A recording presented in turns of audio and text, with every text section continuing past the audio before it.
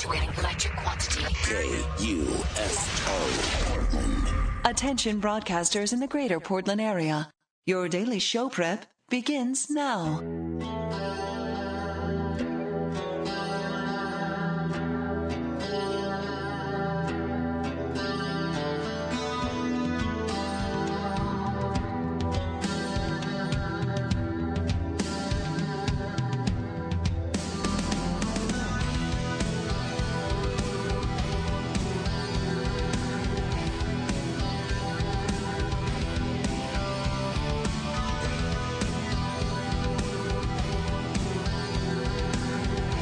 Well, this is an odd sensation. I mean, not for anybody but me. I don't have my headphones here. That's weird. I can't hear myself. I mean, I can hear myself because I'm speaking and my ears are only a couple inches away from my mouth, but I can't actually tell if my mic could be off now for all I know. I mean, I have only your word that I'm actually going over the air. Hello, it's the Sarah Dillon Show.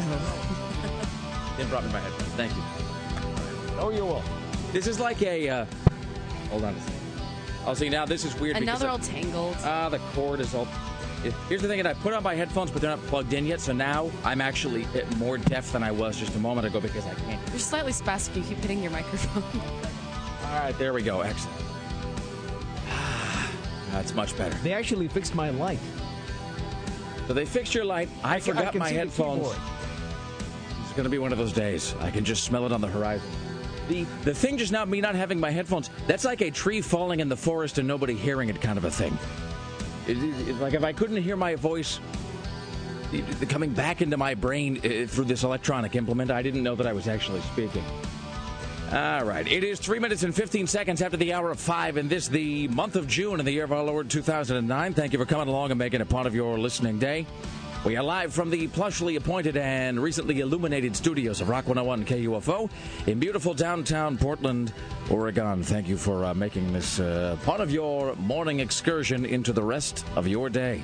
It is 503-228-4101 if you'd like to join us today. 503-228-4101. That is the phone number here for Rock 101 KUFO. You can also text us. It's 520-51. 520-51. Just my final observation of this is I don't think I've ever actually walked in here and forgotten my headphones before.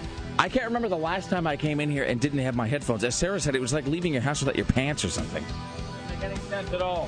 All right. Well, I guess that's next, isn't it? Yes, Tim. I mean, no pants Wednesdays. That'll be our other big fall promotion where we're not busy bombing North Korea. Theoretically. We have to wait for legal to clear both of those things. Then we'll be good to go. All right. Before we do anything else, I should just say I have, and I'm going to exercise some self-restraint here. I'm going to exercise some control, which I typically don't do. I have the greatest thing in the history of humanity.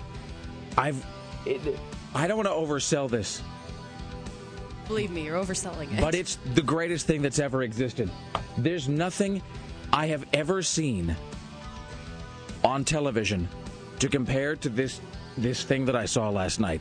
It's something better than television? Here's the thing. No, I don't believe I think we've lived through... Let's quickly list off all of the products we've seen advertised on TV that have made some sort of an impact on us.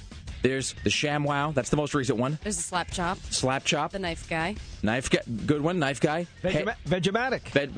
Pet Egg. The Magic Bullet. There's the Magic Bullet. Pocket Fisherman. There's the George Foreman Grill.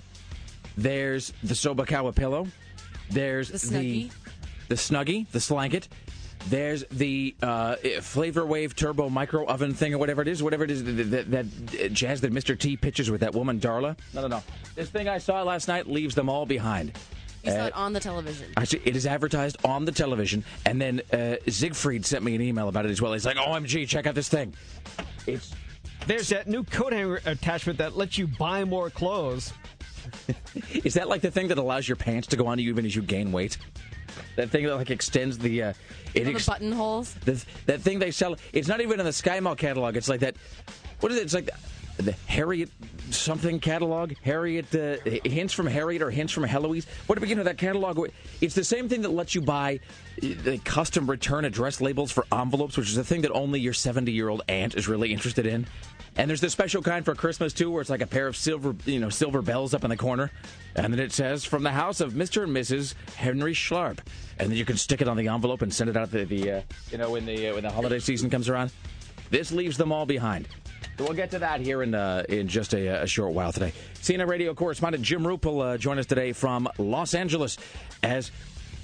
You know, there's like that mega shark versus giant octopus thing that we were all talking about a couple of weeks ago? Yes. I've decided that Fred Goldman and O.J. Simpson are, in fact, the mega shark and giant octopus of the legal world. Because just like in Mega Shark versus Giant Octopus, where they existed before the Ice Age, and then they are here struggling in the time of man, but then once humankind has faded from the scene, once we have left the Earth, Mega Shark and Giant Octopus will still exist. They will outlast us all. So it is with Fred Goldman and O.J. Simpson. So they continue to wrangle today over... And, I mean, there's nothing left. There's nothing left to fight over. I mean, first of all, O.J. Simpson's going to jail for the rest of his life. Second of all, he's broke. Thirdly, I don't know that the guy's got anything else to sell because wasn't all that stuff stolen? Yes. I think they melted down his Heisman Trophy, and I'm not making that up. I think O.J. at one point auctioned off his Heisman, and a guy bought it and then just melted it down. And he might have done that on television, too, now that I think about it. I think he might have actually paid like $30,000 for it and then said, hey, O.J., look at this. And just crushed it like in primetime Los Angeles, like on KCOP or something. So, in any event. So we'll talk about that. Steve Kastenbaum will join us from New York City. We'll talk about that plane that had to land even though the pilot was dead yesterday. Yesterday was the weirdest show. I mean, it was a really, really action-packed couple of hours we did toward the end. I mean, from like 7 to 9. Right down to the last moment. Really, I mean, that was the thing, sort of climaxing with this fact that it's the plane with a dead pilot that had to land in New Jersey in a fog-shrouded airport. I mean, it was so stressful by the time I finished the last report, I couldn't figure out where I was. Excellent. All right, so that's all on the way. Aaron Duran will be here. He will be reviewing the movie that is not The Proposal. What is that other film that's coming out today? That I have sound. It's One Something. Oh, year one. The Jack Black. I have no interest in seeing it. I'm just going to tell you right now. I only have interest in Aaron's review of it because it's Aaron and he makes everything wackily compelling. I don't have any interest in that film itself. I've officially moved off of the Jack Black thing. Michael Cera, I still hold a hope for. He's just got to quit making that one slack-jawed expression.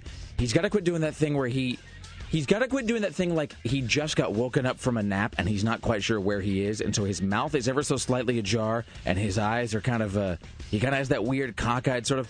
I don't know where I am. I was waking up and then I was wearing a Viking helmet. So he has to stop that. Anyway, that's all on the horizon. Let's pay a visit to the news desk with your personal savior, Tim Riley. In the news with Tim Riley. Hello, everybody. It is 5:09. This is going to be the first weekend of the summer, and it's going to be partly cloudy. Highs may not hit 70 degrees. Well, Nike is responding to claims that it stole a design idea from Eddie Van Halen. Van Halen filed a lawsuit against Nike, claiming the company is using his trademark design on a new shoe. Is this like the white on red design? This is the red, black, and white striped pattern that he uses on one of his guitars. Right. Nike released a statement saying that the Nike shoe design is not substantially similar to any of Van Halen's designs, and Nike has not referenced the Van Halen name or image as part of any marketing campaign or promotional material. Hold on, I'm going to Google image search right now. Nike Van Halen. Nike Van Halen. I'm looking at the... I'm going to change my name to Nike Van Halen. That's going to be my... No, I don't see any similarity here. I'm looking at the shoe right now. I love the internet. You know, I didn't even know this story existed 15 seconds ago. This is one of those stories we didn't compare notes on before the show. So I had no foreknowledge that we were going to be discussing this. And yet 30 seconds later, I am here looking. I'm assuming they're talking about the Nike kind Dunk. Kind of similar, but not that. Well, they're similar in the sense that it's the same colors. Yeah. But Eddie Van Halen's whole thing, and that I think it's like an Eddie Kramer guitar or an Ibanez guitar or something that he has. And the deal is that it's a red guitar with alternating white and black stripes on it. And this Nike shoe appears to be a bunch of triangles. I mean, it's a black shoe with a white stripe and then red triangles on it. I mean, it's some people are never happy unless you're causing problems. That's right, Tim. This is the Nike Dunk Low Premium Jordan Pack AJB Air Jordan. Just sell me a shoe, for the love of Christ. No, but then there's another Nike that is exactly like it. Now, wait a minute. Hold on. I have to... Now, wait a minute. Now, where is that shoe? I don't see a picture of that one. Oh, wait, is this the... Okay, and that's very similar. Now, is this the thing that looks like Chuck Taylor Converse? Because I'm looking at a pair of things. I'm looking at a shoe right here that looks like Chuck Taylor's, but doesn't have the circle crest, and these look very similar to the Eddie Van Halen guitar. Are we talking about Air Jordans?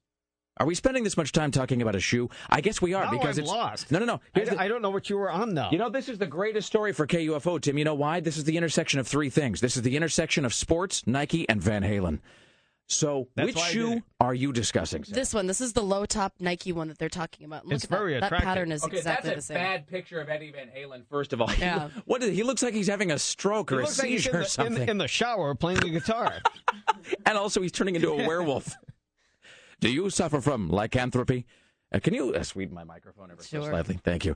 Okay, so now, in the space of 2 minutes, I've gone from not knowing about the story to knowing about the story to thinking I understood the story to being confused again and to being disturbed by this picture of Eddie Van Halen where he looks like he's about to tear out your jugular.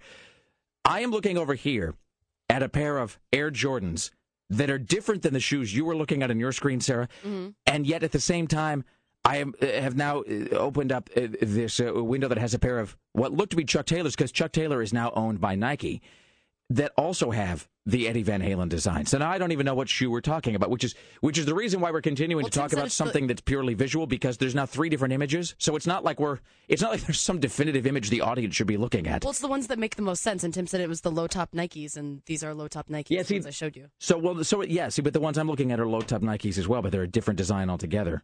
They're sort of the same pattern. Oh, God. And then here's another really disturbing photo. It's impossible at this point to take a picture of Eddie Van Halen in which he doesn't look like his own desiccated grandfather. Oh, man, don't do drugs. All right, well, this is frustrating. Now I don't even know whose side to take. I was all convinced that I had the answer to this like 3 minutes ago. Now it's gone. All right, well, we'll plunge on ahead. It's amazing what a three-little-line story can do. That's right, Tim. We'll have to revisit this multiple times today. Well, you were talking about wolves a minute ago. At least I caught that word. It looks like a remake of the Michael J. Fox classic Teen Wolf is in early development. That's what it says here. Is it starring Zac Efron? It doesn't say. I guess it's undecided. Also, are we at the place where we're referring to Teen Wolf as a classic? There is a guess that Zac Efron has been approached. I was just joking. a guess. No, I know. But it is true. UPN briefly flirted with a live-action Teen Wolf in 2003. Does anybody remember that? No, and here's the thing. Just because it came out when you were in high school doesn't make it a classic, kids. And look, and I say this as an aging Gen Xer. Just because it came out when you were young and spry doesn't mean it's good. And it doesn't mean that it's the best thing that ever existed, and it can't ever be remade. It's pretty terrible. That's the thing. This Teen Wolf sucks. I hate to say this to you. I hate to just to put such a fine point on it. But I say this as a 36-year-old guy who was, and look, I was there. I saw Teen Wolf and Teen Wolf 2 starring Jason Bateman, and I saw them both in a drive-in, by the way. So I saw them under optimum circumstances for that kind of film. There's nothing especially good about the movie. I don't remember anything about Teen Wolf except I seem to remember, except now I can't even remember if it was the second one or the first one. Was the one where he goes to college? Was that the one with Jason Bateman? Was that Teen Wolf 2? That's Teen Wolf 2, T-O-O. So what is it? Does anybody here remember anything? Jason Bateman is really not the real Teen Wolf. He is not the definitive. Well, neither. He is a sloppy second Teen Wolf. Well, sloppy second Teen Wolf. That's the. Both of them, by the way, are a poor man's Michael Landon. I mean, let's just be honest about that. So, was Jason Bateman the one where was the one that took place in college? Yes. All right. And nobody remembers that one. But see, do you remember anything distinctive about the first Teen Wolf movie? I mean, can you tell me what the big watershed scene from Teen Wolf is? Well, no, not really. Sarah? No. No, there you go. So, remake. Basketball no one cares. Game? I don't know. I guess. Oh, I guess so, yeah. Perhaps. Yeah. But does it end with a basketball game where he wolfs out or something, and then he's accepted for who he is? Because he's got to embrace himself or whatever. He's got to learn to just to something or other. I don't know. I've only seen Teen Wolf like a couple of times. It's on every week, as much as a Matthew Broderick movie. Is there some sequence where he opens the bathroom and his dad is shaving, but his dad is all like covered in hair because the dad is a wolf? Yes. But see, I don't know if I've seen that in. I mean, I have seen it in the movie, but in other words, I don't know if I know that scene because it's in a trailer, and so therefore I saw it like 1,000 times on television when they were advertising the movie. Mm-hmm. All right, we've now spent a completely Spent 10 disproportionate... minutes talking about Teen Wolf. And shoes, Sarah. Then let me change the subject to the Saved by the Bell reunion. Tiffany Thyssen, who is no longer Amber, is supporting plans for a full cast reunion for the show, according to reports.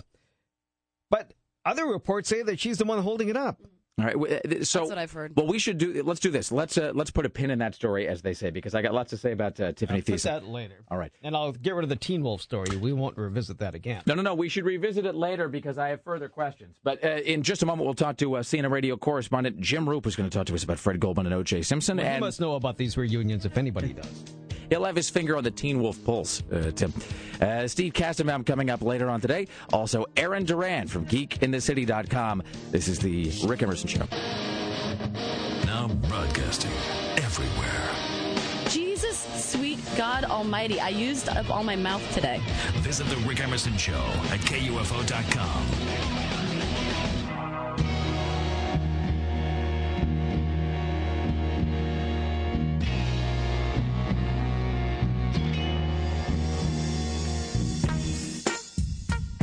It is the Rick Emerson Show, live from beautiful downtown Portland, Oregon on Rock 101 KUFO.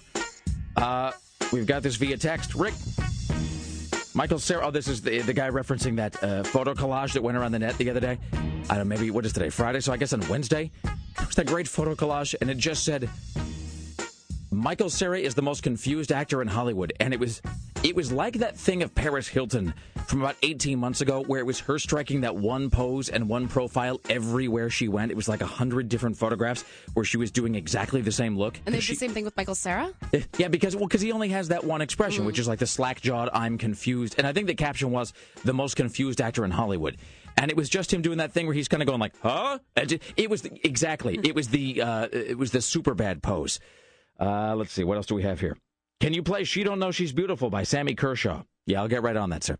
Let's welcome now to the Rick Emerson Show from Los Angeles, CNN radio correspondent to the stars, James Roop. Hello, how are you today? Good morning. I'm fine, thank you. I see you sound like you're back at 100% now, because you are you're a man who plays through the pain and then you're back on the horse, as they say.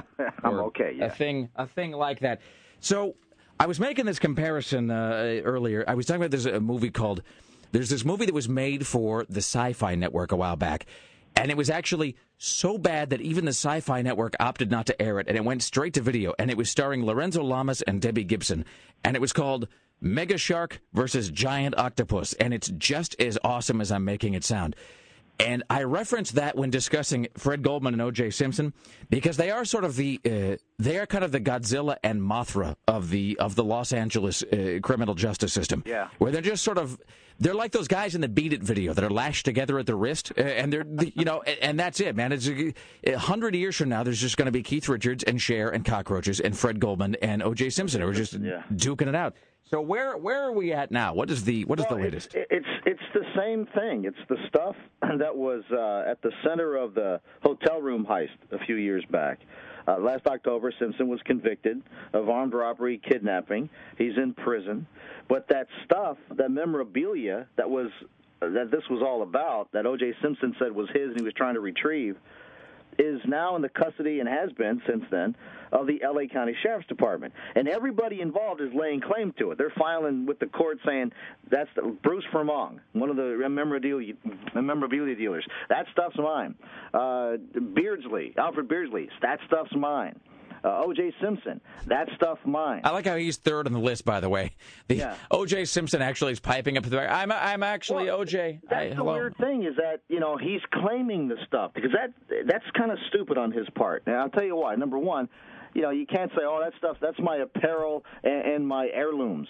But the big problem is, if he says, that's mine, guess what? That goes to Fred Goldman, because Fred Goldman is allowed to seize his assets to sell, try and recoup, or to recover the $33 million civil judgment against Simpson. O.J. Simpson has like some, you know what it is? He's like a felonious King Midas, where by definition, as soon as he owns something, he no longer owns it. It goes to someone else. Yeah. Jesus, what a weird story. And so now everybody wants this stuff, and David Cook, who's Fred Goldman's lawyer, is trying to get the judge to move, or the L.A. County to either sell this stuff and give the money to Goldman, or to auction it off, or let's get a court thing going so the judge can award this stuff to Fred Goldman, because he says his star witness is O.J. Simpson. Because the minute O.J. Simpson walked in that hotel room and said, "That stuff mine," I know he didn't use the word stuff, that says, okay, it goes to Fred Goldman, who can now sell it to retrieve or to recover some of that money. Hey, here's a question. They were there was that thing where they were selling off a bunch of Michael Jackson stuff, or they were going to be doing it. Are they selling any of OJ's? Could I buy like part of OJ's suit or something? I would totally do that at this point. All that stuff is being. First of all, they never ever sold any of that stuff from Michael Jackson. Yeah, it was and I was all planning to buy a carpet swatch from Neverland. I went over to look at the stuff. It was pretty weird, and it would have been nice to buy like a spoon or something, because I couldn't afford any other stuff. And go, I got a spoon for Michael Jackson. But with the O.J. Simpson suit that he wore on Acquittal Day and all of that stuff, that's part of the stuff that these guys had, that Alfred Beardsley and that Bruce Fremont had. That's part of that stuff. And Mike Garrett, he's not Mike Garrett, I forgot his name now, but he's another one of the three. He was the sports agent that apparently, according to O.J. Simpson, stole the stuff out of Simpson's house and either sold it or gave it to Beardsley and Fremont to sell. So it's this whole weird circle that no one's ever been able to really dissect and figure out exactly whose stuff is whose. I got two things here. One is it? Am I imagining this, or did a guy actually buy OJ's Heisman Trophy at one point and then said he was going to blow it up or melt it down? That sounds familiar, but I don't think they ever did. See, that's regrettable. I was actually hoping that somebody had followed through on that. I had this image in my head of him buying it and then calling a press conference, and just sort of, OJ, look at this, and just crushing the thing into small little pieces. Secondly, you went right to a spoon from Neverland is sort of creepy, because if there's something I don't want, look, don't get me wrong, I own a lot of weird stuff, but the idea that I'm going to use something that Michael Jackson was using to ladle yogurt into his mouth every morning is... I would never use it. Something deeply... Well, I wouldn't even... I'd put that behind the thickest glass I could possibly find. I'd think that the spoon was possessed with some sort of evil. And finally, Greg Nibbler, our production assistant, says here that he actually has an autographed O.J. Simpson book. That's not the... What book would it be? That's not the I Want to Tell You book. Is it the one where he wrote in jail? If I Did It, you mean? Or no. So you're thinking of... No. I know way too much about this. If I Did It is the one that came out a couple years ago that leaked out, where the cops to the murder allegedly or whatever. I Want to Tell You is the book that came out in '96 that he wrote and published while he was in jail awaiting the original trial. Oh. And that was right around, I don't know why I know any of this. It was right around the time that Faye Resnick was, writing books. So... Right. There's a name you haven't heard in quite a while. A name from the past. All right, my friend. Well, what is the book that he has? Oh yeah, well, what is the problem here is that Greg is speaking of behind thick glass. Greg, like one of Michael Jackson's spoons, is hermetically sealed away from us, and he can type on the. It is I Want to Tell You. All right, yeah, it's I Want to Tell You. It's the book that OJ wrote while he was sitting in the clink. So I don't know. Greg is busy doing something else at the moment. Unfortunately, I'd explore what that might be worth if I was him. You think? All right, because I got to imagine that OJ at a certain point was probably just autographing everything he could possibly find because he figured he wanted the public on his side. He wanted to demonstrate that he was he was a misunderstood individual, not such a bad guy really, except for the killing. All right, enjoy your day, and well. Look, we've all had bad days or evenings between the hours of 7 and 10:30, give or take 20 minutes. All right, enjoy your weekend, sir. We will talk to you next week. Thank you, Jim Roop, ladies and gentlemen. Excellent, wonderful. All right, we come back. Tim Riley will have stories, including the following headlines for us. All righty, that Salem fireworks tinkerer nearly blew himself to bits. 3 survived an emergency hot air balloon landing in Beaverton. That happened when we were going off the air. And not so good. Today's question is, what CBS newsman is reported to be so near death that his obituary is being updated as we speak? What do I get if I guess correctly? Are you looking around the studio for something to hand me? Oops. Do I get this bag of sunflower seeds that's already been opened? Thanks so much. My fat boy. That's great. This was sealed yesterday. You win a bag of comestibles that Fat Boy's been jamming his fingers all over into. The counter that I thought was closed. Great. A sizzling bag of bacon. Well, that's the prize. That's great. All right. Why would you not want to guess now? Now I have to actually put some thought into it. I'm going to go some serious research on Wikipedia before I answer this. Should I put these back in the bag and give them to Fat Boy like nothing happened? Yes, you should, but you should lick one of them. Of the 500 seeds in there, you should just give one a good, long, luxurious licking and then put it back in the bag. Savage thing. Oh, can I just say, my sister used to do that. My damn sister. She used to open snack foods in our home, and she would actually do it. She'd take like one candy out of a bag, and she'd put it in her mouth, and then dry it off and put it back in the bag, and then she wouldn't. And then she'd be like, one of those was in my mouth, and then you get candy, then you have to throw the whole thing away. Jesus. All right. It is the Rick Emerson Show. We return momentarily. It's Rock 101 KUFO. Putting the cult in pop culture. The Jesus is about 2 inches tall. This is the Rick Emerson Show on Rock 101 KUFO. All right. Well, we'll do it at 6 o'clock. I can't wait. It might just be a me thing, but I suspect it's not the case. I don't think so, because I've had it sent to me, but I've never seen it before. We'll put this commercial up at rickemerson.com here in just a few. We'll play it at 6 o'clock. So our good friend Siegfried sent this to me. And I know that somebody sent it to you, and you hadn't watched it yet, and I'm glad, and here's why. I'm glad that I didn't, yeah. Because I want us all to experience this together. So I saw this referenced, and Siegfried sent it to me. I haven't actually seen it played on the television, but I know that it is because he actually said to me, the first thing he put in the email was, he said, "You'll think this is fake. You'll think it's a sketch. I assure you this is real." So he passed it along to me, and I watched it last night, and every moment I kept thinking to myself, well, this is already the greatest commercial I've ever seen in the history of television. There's no way it can get any better. And then it just continues to reach new levels of greatness. So, it leaves the ShamWow thing like so far in the rearview mirror that I can't even... It's impossible for me to oversell it. That's the thing. It's impossible for me to overstate just like the pure awesome that comprises this commercial. So we'll do that at 6 o'clock, and then I'll put it up on the website at rickemerson.com so you can see it there. In the meantime, in between time, this is Tim Riley and the News Desk. In the news with Tim Riley. Good morning, everyone. 5:45. This is going to be the first weekend of summer. Also, it's Father's Day weekend. High temperatures may hit only 70 degrees. Well, the good people of Lentz have spoken up.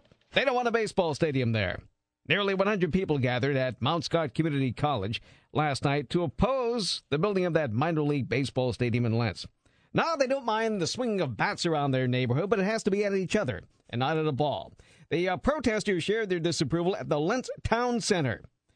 The $42.3 million project, that is a lot of money. Say that again, $42.3 million project. It would build a brand new stadium in Lentz and really spiff up the place, but nobody's interested. Is that a town center or a town centra, do you suppose? It is a town center, CENTER, not the fancy one. They're down to earth. So this folks. is for the sporting events, right? This is for so the people there don't want it? No, the people there don't want it. Where would it be? Is it like sandwiched between the Walmart and like Value Village? No, that was actually going to be my question, is where in Lentz is it going to be? It's near the current park they have there. There's no park in Lentz. You're lying. This is a fabricated story. That's how I know. There is a park in Lentz. There's no greenery of any kind in Lentz, except for the only greenery in Lentz comes in tiny little bags from your cousin Hector. That's it. That's all.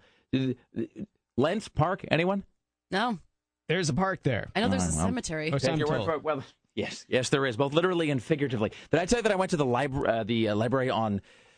God, it was the 122nd Division or something last weekend because I was looking for a book, and it was one of those things where I think I just spent a bunch of money on something else that day, and I was in one of those particularly tight-fisted moods where I didn't feel like spending $1. But did you ever have one of those afternoons? And these are typically on weekends when you didn't really anticipate spending any money, and then about 4 hours later, you realize that you've spent just a whole fistful of cash, and you think to yourself, I'm going to go through the rest of the day, and I'm not going to spend another nickel because I've already just depleted all of the I've depleted all of the money that I'd planned on spending this week on this one afternoon with really nothing to show for it. So Anyway, there was a book I needed. I didn't want to go to the bookstore, and I was just like, I'll go to the library. And I go to 2 different libraries. I go to the one downtown. They don't have the book. I go to the library on Belmont. They don't have the book. And finally, I get the bright idea to go to the little, the virtual card catalog thing or whatever they call it now, and to see where it's available. And it's available at the library that's on 122nd and Division. Who even knew that they had a library at 122nd and Division? I mean, that's why any book you're looking for is probably there. They were all there. That's the thing. Every single book. There was 3 different books, and I would have settled for any one of them. They were all there. You know why? Walked into the library, there was one other person. That's it. And it's not tiny. Like, it's bigger than the Belmont Library. And they always have VHS tapes with the entire series of Roots that nobody ever takes out. Who would want to see that? All of them are there. The entire series of Roots on VHS. Why is that still there, and who is requesting it? It's always there under, like, librarian's pick or something. But you're right. Every single book was available. It was almost as though I was the first person. It was like I was breaking the seal on the library in a strange way. Here's the thing, though. The librarian is covered with dust. I'm telling you. No, but you know. On the counter. No, you know what the librarian. You know what the thing with the librarian. The librarian was one of those guys that, first of all, just the biggest moves you have ever seen in your life. I mean, it was just. It was like it wasn't so much like a person as it was like a shmoo that had been just mashed into the shape of a librarian. And it was one of those things, I'd totally forgotten about this, where the librarian is he's a huge guy, but not just huge. I mean, he's not huge like, there's guys who are just sort of, they're barrel-chested in the sense that you get the idea they might have been in shape once, like in high school when they were football players, and now they're just tubs. But you can sense that there once was some muscle tone there. Like they were athletic at one point, and usually those guys still dress like athletes. And we've worked with some guys like that in the past. This guy, though, it's like I don't even think he had bones. It was just he was just sort of like this oddly shaped jelly mold of a human who was just sort of spongily sitting behind the desk waiting for somebody to get a book with spectacles and like thin wispy baby hair that was almost gone. Baby hair on a squishy man. No, I know exactly what you're talking about. But you know exactly the kind of guy I'm talking about. And then I said, and I didn't have my library card. I realized that I'd left it at home. And I said, hey, so I forgot my library card. Can I still check this out? And he opens his mouth and he goes, yeah, that'll be no problem. And and it was that thing of going and sucking the laughter back into your mouth as soon as it started to come out because I knew that I was going to lose it. And I actually I feigned a cell phone call so I could get away from him because I knew I was going to lose composure. All right, here's Tim Riley. Say, here's something good from the government, believe it or not. This is a plan to give rebates to nude car buyers in exchange for their older cars. The nude car buyers? No, we'll talk about nudeness later. This is new, NEW, car buyers. All right. This is the so-called Cash for Clunkers program. It offers $3,500 to $4,500 in cash vouchers, and it's been inserted into a war spending measure. So that'll pass. We're always for war. The Senate yesterday voted against removing the provision from the war funding bill. Consumer website Edmunds.com estimates the $1 billion program could boost car sales this year by about 250,000 vehicles. So under this program, passenger cars from 1984 or newer with combined miles per gallon ratings of 18 or less are eligible. Owners could get a $3,500 voucher if they trade for a new car rated at least 4 miles per gallon higher, or $4,500 if they buy a car that gets 10 miles per gallon more. This is like the time my father-in-law tried to teach me how to use a slide rule. And I got about 35 seconds into that, and I realized I was never going to understand it. And so I just had to spend the next 20 minutes as he was sort of Grandpa Simpsoning his way through the various, and then this shows you how to calculate the area of a hectare. And I was sort of nodding and smiling blankly and kind of going, that's really good. How can I get out of here? All right. So if I have a car that has 18 miles to the gallon. Yes, or less. I can get. Who has a car that gets less than 18 miles to the gallon? I mean, unless you're one of those guys driving a Hummer. You would really... Well, all these SUV owners... Well, that's true. I mean, for the most part, none of these SUVs get that. That's a really good point. I was going to say that you almost have to work for your car to get like 15 miles to the gallon, but if you have an SUV... And most people do. What do you suppose the average gas mileage of the average... In other words, not one that's right off the lot, but not one that's 20 years old. Like if you had an SUV from like 2005... that you kept in moderately good shape. I wonder what the gas mileage on that is. At least 15 around that. Jesus. In town. Seriously. In Beaverton, less. You have to stop like every 5 feet. I cannot even imagine. You burn more gas living in the suburbs than you do in town. Look, because there are more lights and there are longer stop-and-go periods. And I don't mean to be like Johnny Smug, but... it just doesn't seem worth it. There is just... Do you ever just get that satisfaction of knowing you did the right thing? And in this case, doing the right thing means not buying some big, massive penis extension of a car that you then have to just sort of funnel your pay. It's like they ought to just send your paycheck directly to Exxon or something, every 2 weeks, because that thing. What was that? Gas was like $3.90 or something. Was that 2 summers ago? Last summer? That was last summer. It was the summer. The gas was like $4 a gallon, and you would just see these guys, and I saw one guy actually who. It was like this was in Vancouver, and he was gassing up his huge SUV. I won't say what kind it was, but it was from a manufacturer of luxury automobiles, and they had it branched out into the SUV making industry, and he's filling it up, and it's like every single gesture was done angrily. It was like taking out the gas pump, and it was throwing down the little lever inside, like as hard as he possibly could, like pulling off the cap and jamming the thing in, and you just knew that he was going to go home and just drop kick his dachshund across the front yard too, because he was so filled with rage about the whole thing. Listener says average. Greg just put this on the screen. A listener says the average SUV gas mileage is 13.5 miles to the gallon. Wow, yeah, that's believable. Jesus. All right, here's Tim Riley. So now that you sat through that, I'll give you the nudity story, because I've gotten so many emails about this. Everyone's asking me, is this new thing this weekend? No. According to this letter, do you want to be there when the world record for the most people skinny dipping is set? Oh, God, no. Well, you have to go out of your way to get there. It's going to be Sauvie Island Beach, July 11th at noontime. It's not at the Lentz Park. It says it's going to be a boat full of beautiful people. That's a lie. That's a lie. That's not true. Mm-hmm. It says rock on from Carol and Dave. We'll be there. Carol and Dave from... Wait a minute. That's not... Carol and Dave aren't from Tucson, are they? No, that's... Isn't Carol from Tucson? Then we have a listener, Carol, who listens to it in Tucson. Is her man... I mean, this is just like the 0.001% the reference here, but we have a longtime listener named Carol who's come to see us several times at some of our listener parties and events, whatever. And I think she in some long distance relationship with a guy. Sure. No, you're thinking Frank from Tucson. No, from Arizona. No, Have we now we're getting deeper and deeper into things that people have no idea what we're talking about. And I was just going to say, have we ever sounded more like an old couple? No, you're thinking of Frank from Schenectady. It's Martle. No, and Yolanda Pilch from Brooklyn. There's, no, with the bad eye. That's who you're thinking of. Well, in any event. So this is Sauvie Island, where here's a dumb question. There's Sauvie Island, but what, would you say it's an island? Is that the Columbia? Or is that the Willamette? What is it in the middle of? That'd be the Columbia. It's the Columbia. I was going to say, it's not going to be skinny dipping in the Willamette.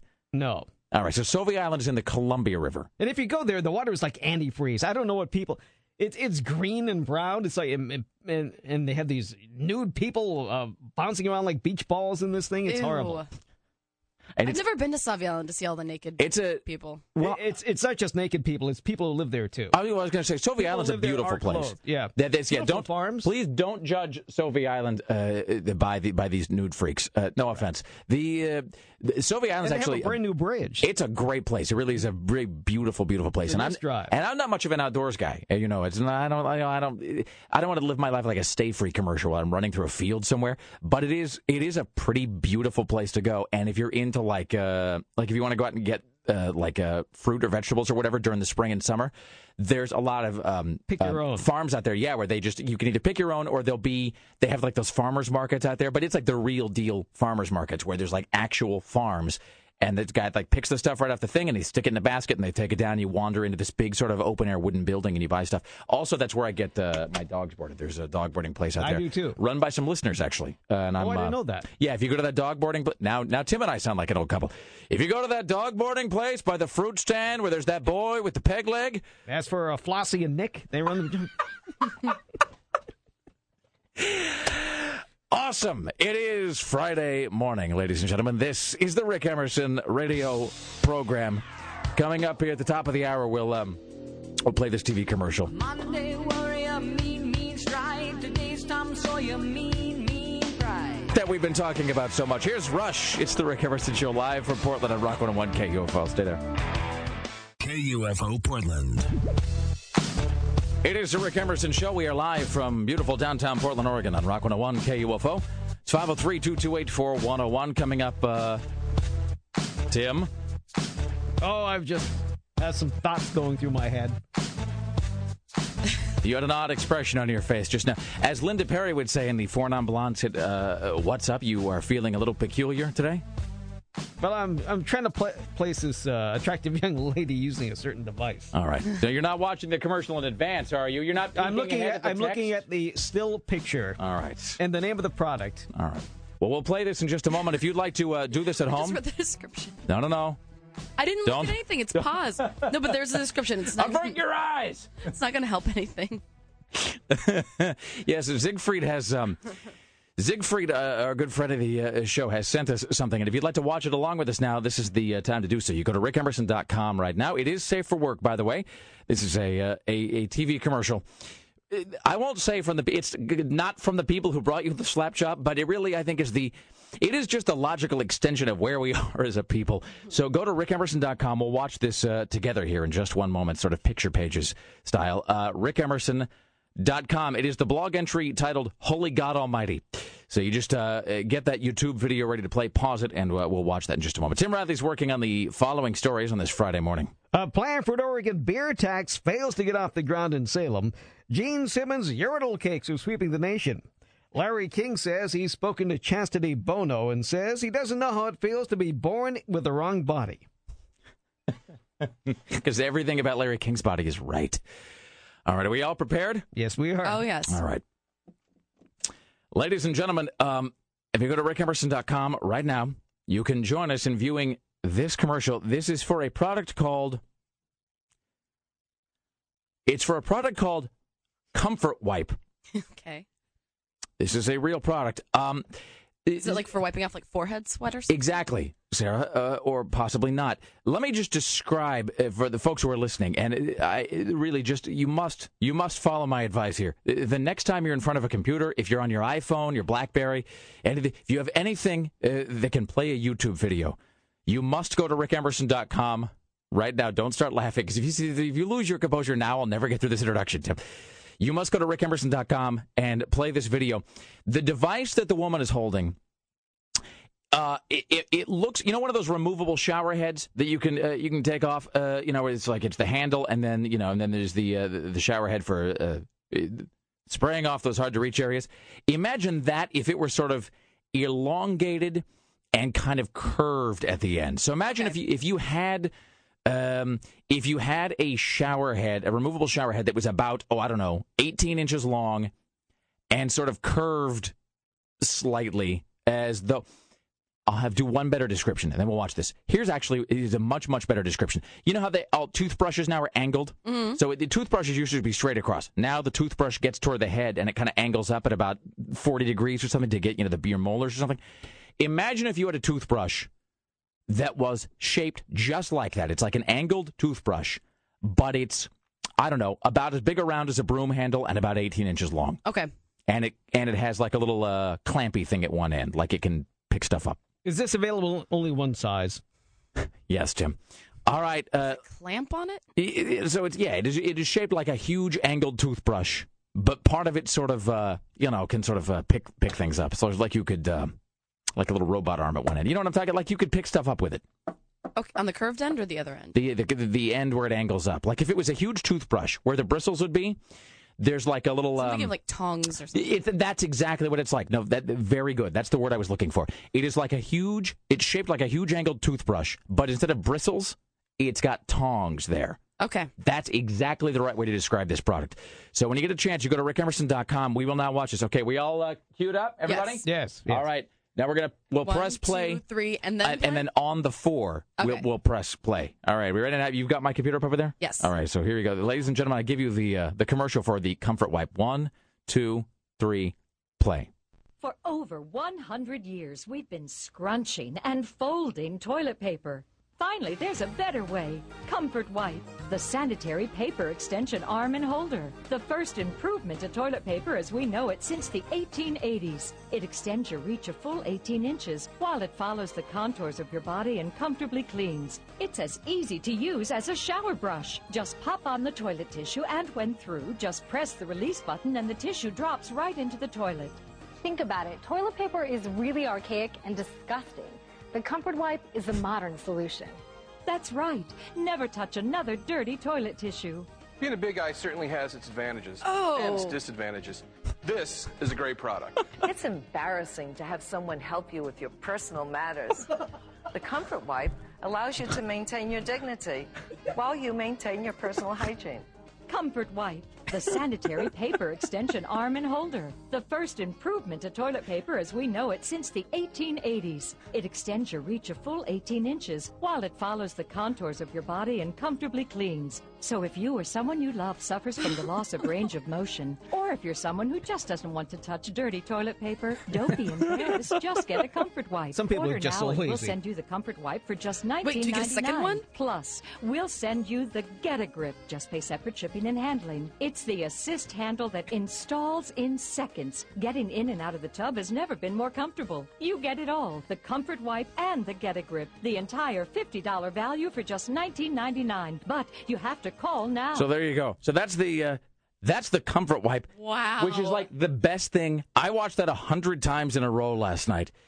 It's unbelievable. And I mean, Those things look scary, too, like those tong things. I'm sorry, I don't want those near my business. I mean, and the best part, though, is... They look like they have giant, like, spiky teeth that are, like, eating the toilet paper. The best part is where they bring the guy out. He's a huge guy. And he says, no, and then he leads off by saying, being a big guy certainly has its advantages.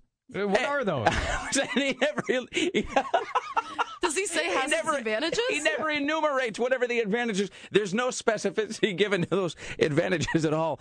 He never lists any of those advantages. And because of that, Easy to use as a shower brush. Just pop on the toilet tissue and when through, just press the release button and the tissue drops right into the toilet. Think about it. Toilet paper is really archaic and disgusting. Ew. The Comfort Wipe is a modern solution. Wait. That's right. Never touch another dirty toilet tissue. Being a big guy certainly has its advantages and its disadvantages. This is a great product. Okay. What does that even mean? Apparently, he can't reach and take care of his business because he's just too obese. That's clearly the implication, right? It's just his little T-Rex arms they can't quite reach down to. Yes, life is going really well for you if you can't even reach your. If you can't clean an intimate part of your body. Perhaps... Does he have to, like, carry that around with him in his pocket? Well, that's it. See, I was actually going to ask that same question. Have separate ones for men and women? I mean, a woman could put that in her purse, obviously. It's not... Do they have a Comfort Wipe sling that you can, like, attach next to your cell phone? They need, like, a collapsible baton-like Comfort Wipe. That you could... That'll be the next thing. It'll be like the Ron Popeil pocket Comfort Wipe. But, I mean, at a certain point, if you're having to use basically a stick to clean yourself... Isn't that when really you ought to take a good, cold, hard look at some of the directions you've gone in your life? I mean, that's when you need to ponder exactly how many trips you've taken to the buffet in your life, and maybe whether you could ease back on that just a bit. And that when he says, being a big guy certainly has its advantages and its disadvantages. And that he doesn't bother to explicate that or explain it indicates. He doesn't really need to. Well, that's the thing. But at that point, the implication is, and you know what I'm talking about, fellow fat people. I can't wipe myself. And then So I guess this is a common problem that needs to be remedied. And then out of nowhere, into the frame comes the Comfort Wipe, a big plastic stick. How is that even helpful? My question about it is, there have to be different techniques in using it. We'll get this quote from this one additional woman in this ad, and then we'll talk to Steve Kastenbaum around the corner. And I've got many more questions about this, but let me just... It's embarrassing to have someone help you with your personal matters. The Comfort Wipe allows you to maintain Is that going your on a lot? dignity while you maintain your personal hygiene. Yes, excellent. You know what the sad part is? One of these mornings I'm going to come in and find one of those dirty in the kitchen sink. Hey, does this dishwasher have a pots and pans setting? That's great. It is the Rick Emerson Show. It's Rock 101 KUFO. Steve Castabaum coming up in mere moments. Here's the Kings of Leon, ladies and gentlemen. We are live from Portland, Oregon. It's the Rick Emerson Show on Friday morning. Share your thoughts with Billions. I would obviously move from the area of the feces. Call 503-228-4101. Mommy, what color is a casket? This is the Rick Emerson Show on Rock 101 KUFO. The best part is the woman in the commercial who is saying, it's embarrassing to have people help you with your personal business. As she's waving her hands around spasmodically, she's clearly not disabled in any way. Which makes you think like it's like some weird stick fetish or something. Or maybe she used to have people who did that for her, but now with the recession, they're not around, but she doesn't want to have to touch her own area. Good thing like the a Jackie Collins type of Exactly. Sort of. Leona Helmsley. Why was she just going to say wiping oneself is for little people? Not, little people. Let's welcome now to the... Hello. Hello, Steve Castabaum. How are you? There we go. Went silent all of a sudden. I was just... that was Rick. I was wondering whether it was one step too far to make a Billy Barty joke, and then I decided it was, and so I pulled back from the whole thing. How was your morning going, my friend? Pretty good, not bad. All things considered, it's Friday, Indeed. Let's. We ended yesterday's show. Yesterday was just sort of one long unfolding series of unbelievable events, and it sort of climaxed with this business of the plane landing. Even though the pilot had passed away at some point, and that happened with about half an hour left in our show, and then.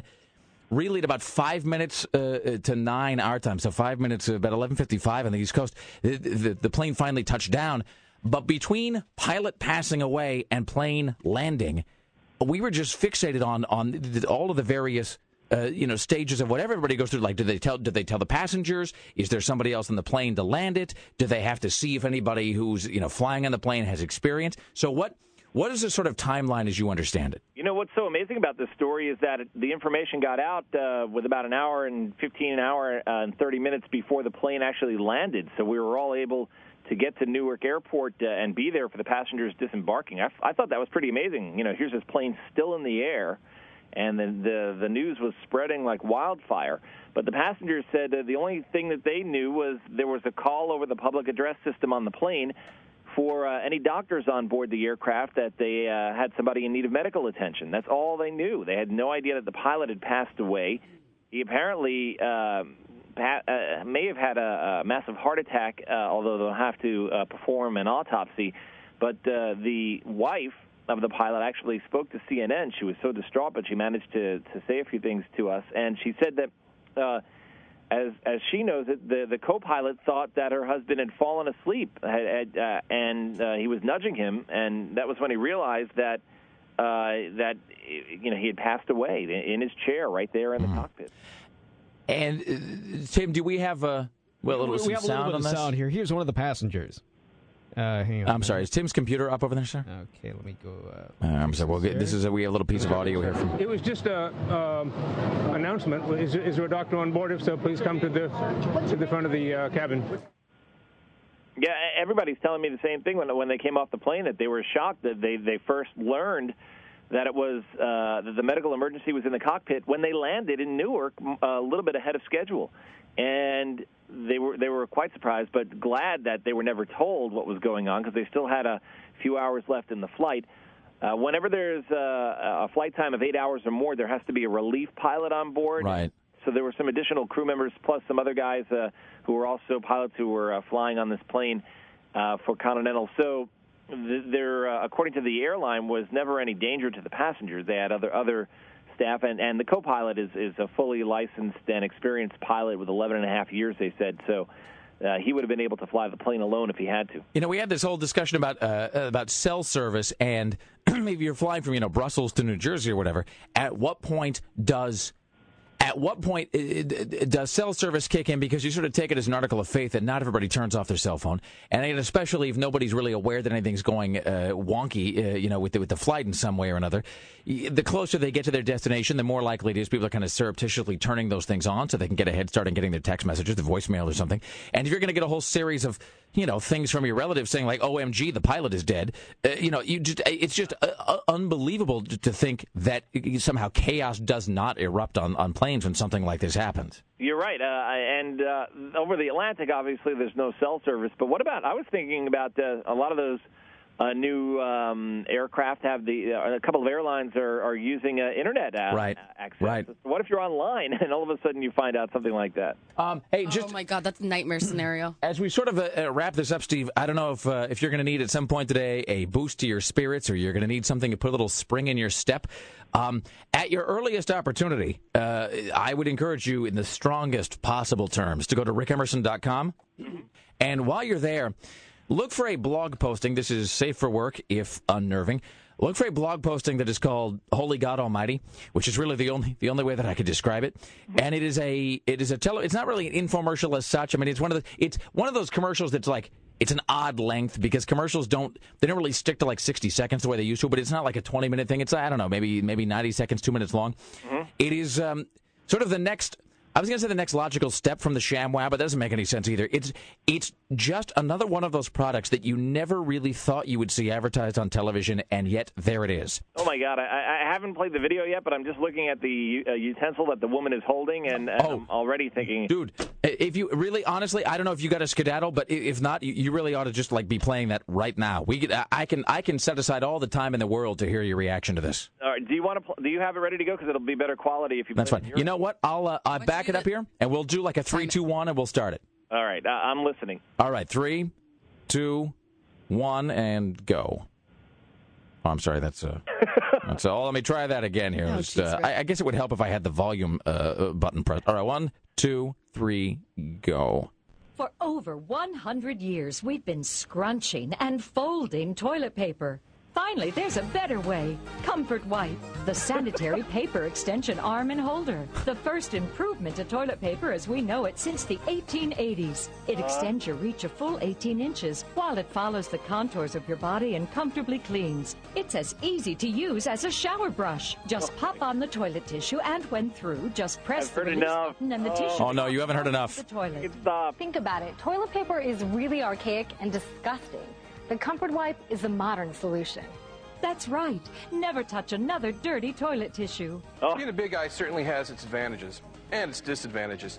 This is a great product. It's embarrassing to have someone help you with your personal matters. The Comfort Wipe allows you to maintain your dignity while you maintain your personal hygiene. She sounds dignified. Comfort Wipe, the sanitary paper extension arm and holder. The first improvement to toilet paper as we know it since the 1880s. Saying toilet paper as we know it makes it sound like some impossibly science fiction-oriented product. They're really latching onto the 1880s thing. Well, and also the 18 inches thing. You know what I was just doing as they kept, because they use this phrase 3 different times. They say, extend your grasp by 18 inches. What if that's not enough? What if I need a full 19 inches? What if I need 40 inches of extension? No, as we were hearing, I sort of put my arms out in this Jesus pose, and I was imagining if my arm was a full 1.5 feet longer. You've got real... things you could do. Seriously, you've got real problems if your arm needs to be basically 2 feet longer to reach your area. I mean, that's... You want to laugh? I immediately thought of my aunt, who's a germaphobe, and thought that, you know what? I bet she hears this and thinks, that's great. See, and that's what I'm thinking, because if you watch this commercial, and I don't know if you were watching along, if you were just hearing the audio, but the first person they touch is this blonde woman who, like, they don't really ever explain, except for the big guy, except for like the big guy who says, being big has its advantages and its disadvantages. They don't really indicate why the other people would need it, because they all appear to have what they call full range of motion. Mm-hmm. And when that woman comes on and she says, it's embarrassing to have other people have to deal with your intimate business. She's like waving her arms wildly, so clearly and she's a small woman, so clearly it's not like she can't reach. So I'm wondering if that's like if this is just something for the OCD market. The woman clearly didn't go to the school of method acting. Then. Seriously, it's embarrassing to have to wash your hands 500 times a day because you're terrified of your rectum. This is a solution. I can see that woman, in the rehearsals. wait, I'm supposed to be someone who can't reach back there, but moving my arms suggests that I can? Wait, I don't get it. Sort of a Strasbergian method. Oh, man, that is terrible. Yeah. I mean, obviously there's a market out there for this, people who sadly, are incapacitated or in some way or don't have full range of motion, as you said. But, man, an infomercial for that? Yeah. So I, of course, now have no choice but to buy one. Just so you know. I mean, just so you know firsthand whether, so to speak. Oh, my God. I do not want to hear a testimonial. But you know what's going to happen? You're going to say, I don't know how I lived without one for so long. Sarah, let me tell you. It's like a GPS. Exactly. And this made me think about my wife is away on vacation with a friend, and she's in China, and she said I'd have a hard time in China because of the public restrooms. Because it's just, well, never mind. I don't. I realized as I was about to ask, I don't want to know. I just don't. Go online and search for images, public toilet China, and you'll find out what she's talking about. Excellent. Maybe I'll wait till I'm on a computer upstairs near a lot of coworkers of mixed genders. Have a fantastic weekend, sir. Hey, take care. There you go. There's Steve Kastenbaum, ladies and gentlemen. Excellent. Tim Riley, when we come back, what headlines will we be expanding upon? Well, probably nothing as good as that, but let's see what I can dig up here. Richard Simmons wants to meet the president. Angelina Jolie wants even more children, and Al Roker continues to lash out against Spidey. Plus, coming up later on in the show, Aaron Duran will be here. He will be talking about year one. It is Friday morning. We are live from Portland, Oregon.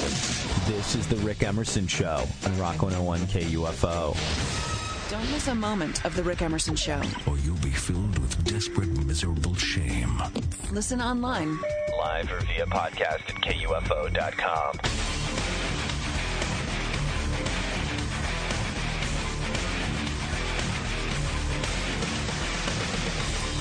This guy's a really good point. Maybe they're calling it the comfort wipe because Freedom Wand was already taken by something else. Maybe we should drop them from a B-21 over North Korea. Seriously, try to civilize those people. This is capitalism embodied. The comfort wipe is America. If you'd like to know what we're talking about, you can go to rickemerson.com. By the way, there's a new TV commercial for this product that I was going to say it's indescribable. The thing is, it's not indescribable. It's just that It's just unpleasant to describe. I just can't do it justice.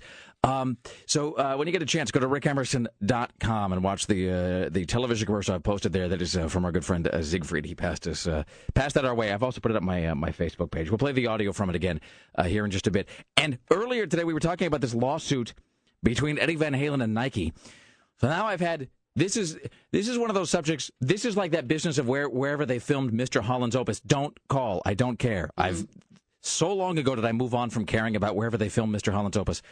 But this thing over which shoe it is that Eddie Van Halen says was stolen from his guitar design.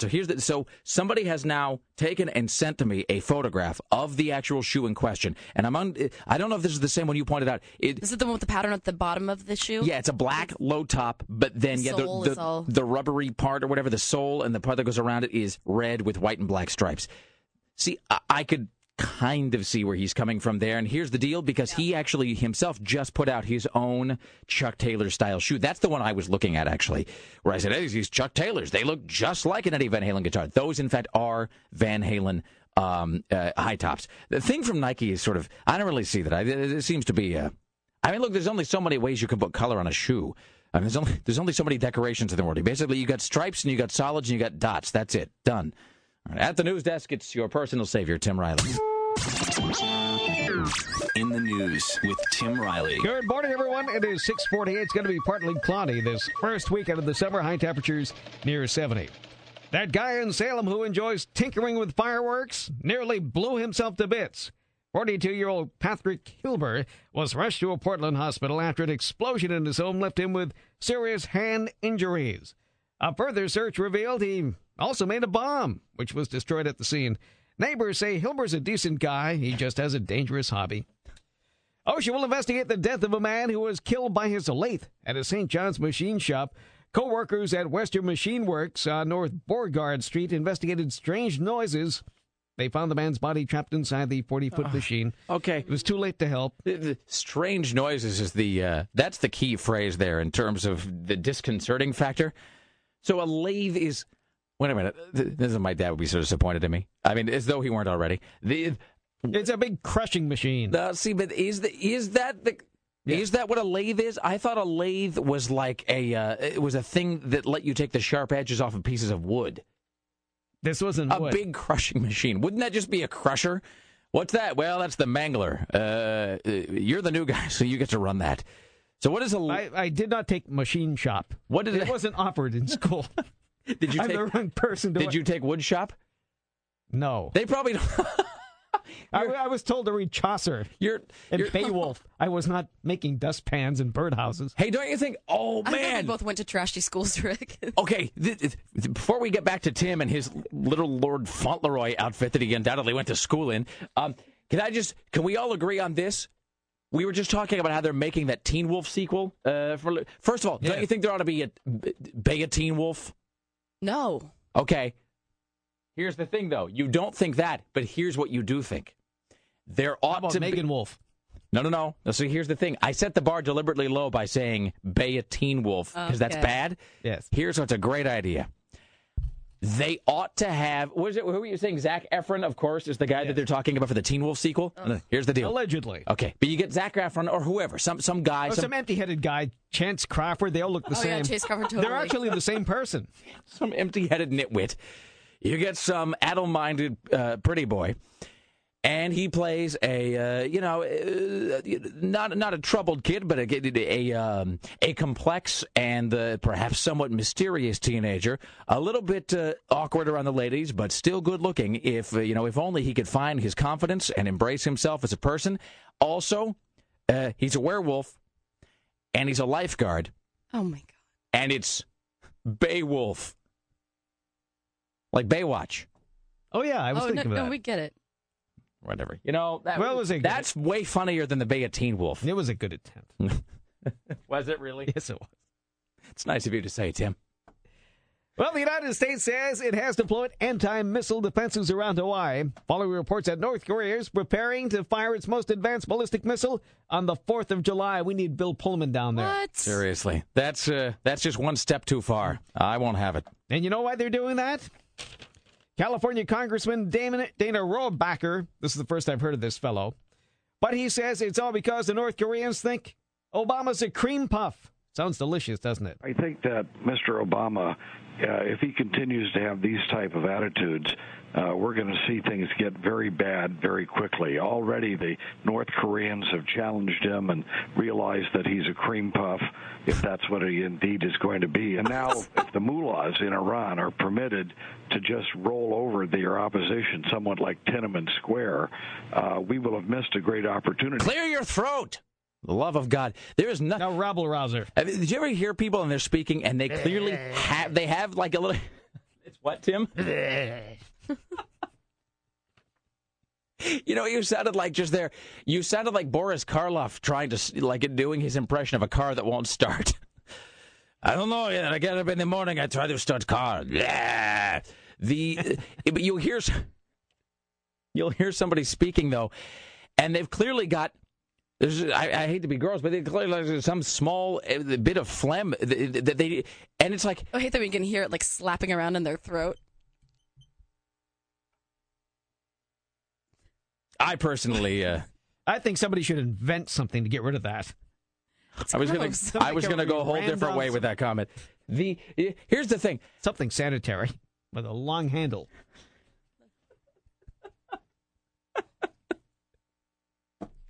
I don't even know why I'm laughing. Just that phrase, just devoid of context, is hilarious. What I was going to say before Sarah started talking about the sound of it slapping around inside your throat is that when you'll hear someone speak, though, and they've got that tiny little bit of the phlegm, and it's like you want the whole country to stop and take a vote. Like, look, we'll just amuse ourselves for 30 seconds or something. Go get rid of that. It's like when you get... Jesus. That's really gross when you can hear it. Okay. That is disgusting. And here's another thing that's disgusting. And I don't think we talked about this on the air. I think we were having an off-air. I think we were in the office talking about this. Somebody is talking, and they get that... Oh, I don't even like to think about this. It's just I know this makes me sound like a cream puff because I'm so revolted by something so minuscule. What does a cream puff sound like? It's sort of a kind of a sound. But when people are talking and they get that spit in the corner of their mouth. Oh, and it gets all foamy. That is the worst. It makes me want to. Because I was just sort of recoiling into horror and I hit my head on the microphone. You know what's even gross? But it makes me want to go scrub myself right now, but with a long plastic handle, so I don't have to touch any intimate areas because that's embarrassing. When people have so much saliva in their mouth too that they're the strings. Well, you don't want to ask other people to wipe it away for you. I need a stick to wipe my mouth. Do you have difficulty reaching your own face? Are you going to do it the old-fashioned way with your hands? Does your arm need to be 18 inches longer? Well, yes, it does, Sarah. I don't like to brag. What are you talking about when people get strings? I don't know what you're talking about. Stringy mouth, like when they have... Stringy mouth. Do you suffer from stringy mouth? When they have a bunch of saliva in their mouth and they're talking and there's like saliva connecting the top and the bottom. I don't know who you're hanging out with. I don't think I ever seen that. Haven't you seen if someone's eaten something kind of... and it's like kind of connected. Maybe I see. It's maybe gross. I don't think I noticed that as much as I noticed the spittle in the corner of the mouth. That's to me. I don't even like to visualize that right there because it makes it's like I got to go clean myself with a cheese grater. There's something about that is just so unbelievably vile and off-putting. I can't even really quantify what it is that makes that so horrible. It just is. It's just gross. All right, I'm sorry. Anyway, so apparently Obama's a jelly donut. He's a jelly donut. Is it because we haven't nuked anybody? Not that we haven't been pushing him to do it. We have. I think we. We're going to keep the warmongers quiet. Really, I think we did. We did the best possible job yesterday of urging him to just to get rid of North Korea now. It's not our fault he doesn't listen. By the way, yes. A lathe. This guy says a lathe is the thing that spins the wood in the middle and you drag the tool along the side. You know what it is? A lathe is like that thing they have at the Greek restaurant where they have the huge cylinder of meat. That's I've never seen the Greek cylinder of meat. Yes, you.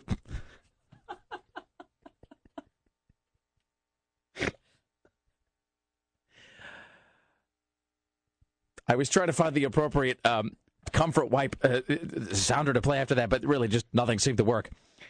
It's that there's no explanation that's not going to sound somehow inappropriate for all audiences. But you know what I'm talking about, where you go to the restaurant and they have, I don't even know what kind, it's like lamb or something, but it's like a big cylinder of meat that is vertical on, it's like a paper towel of they make meat. gyros with them. They kind of scrape off the meat. Yeah, you know what I'm... Paper towel dispenser of meat? But yeah, that's exactly...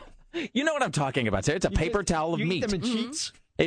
They ought to make... Good. Dude, if they made like beef jerky that came out like a paper towel roll thing of beef jerky where you could just tear off a strip, I would buy that today. Like a perforated roll of beef jerky. I would too in a second. Dude, somebody ought to make that.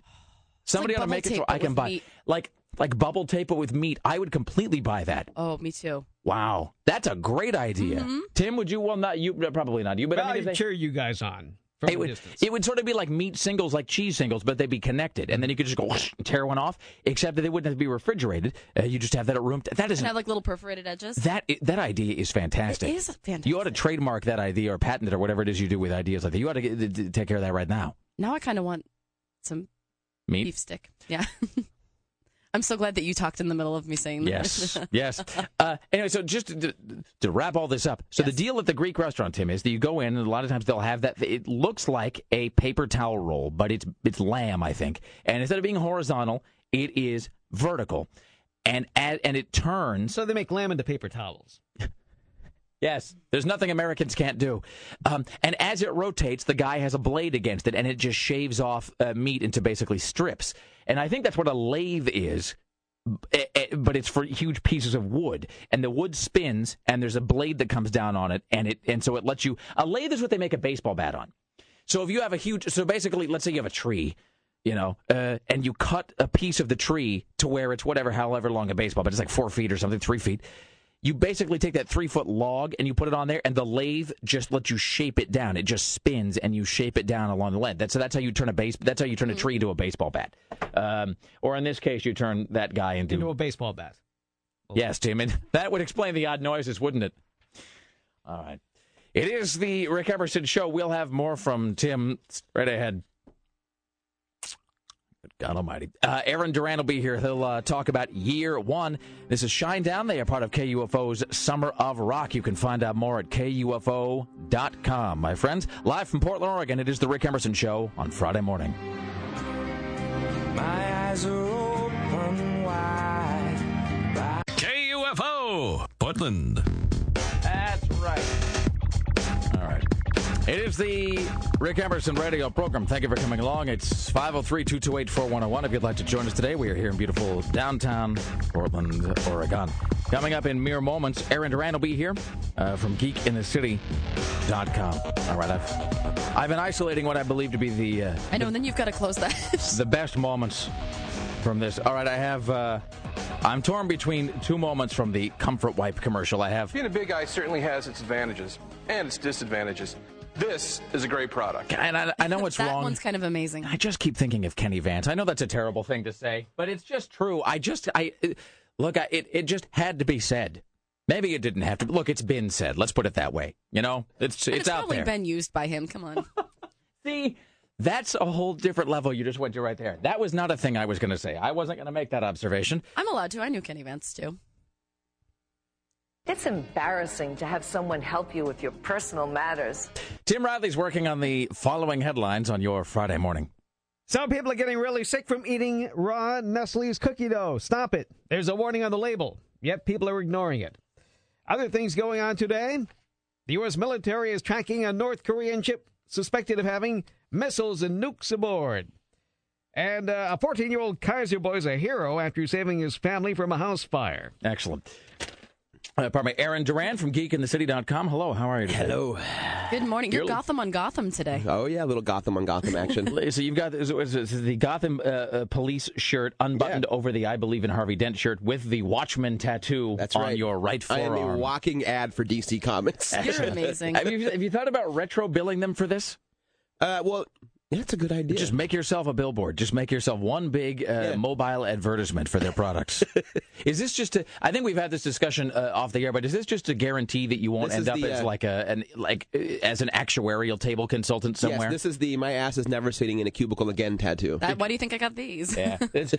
I know an astonishing number of people actually who've gotten very prominent tattoos just to get what Tony Robbins would call external leverage, which is mean that there is something that you put in motion outside of yourself. In other words, it's not just willpower. There is some force that you enact that then keeps you from doing something that you don't want to do. When I quit my job at Coin at Channel 6, I dyed my hair pink immediately, like that afternoon. So That'll teach him. Can't go back. And then you set fire to somebody's desk. Excellent. So straight ahead, we'll talk about year one with Jack Black and Michael Cera.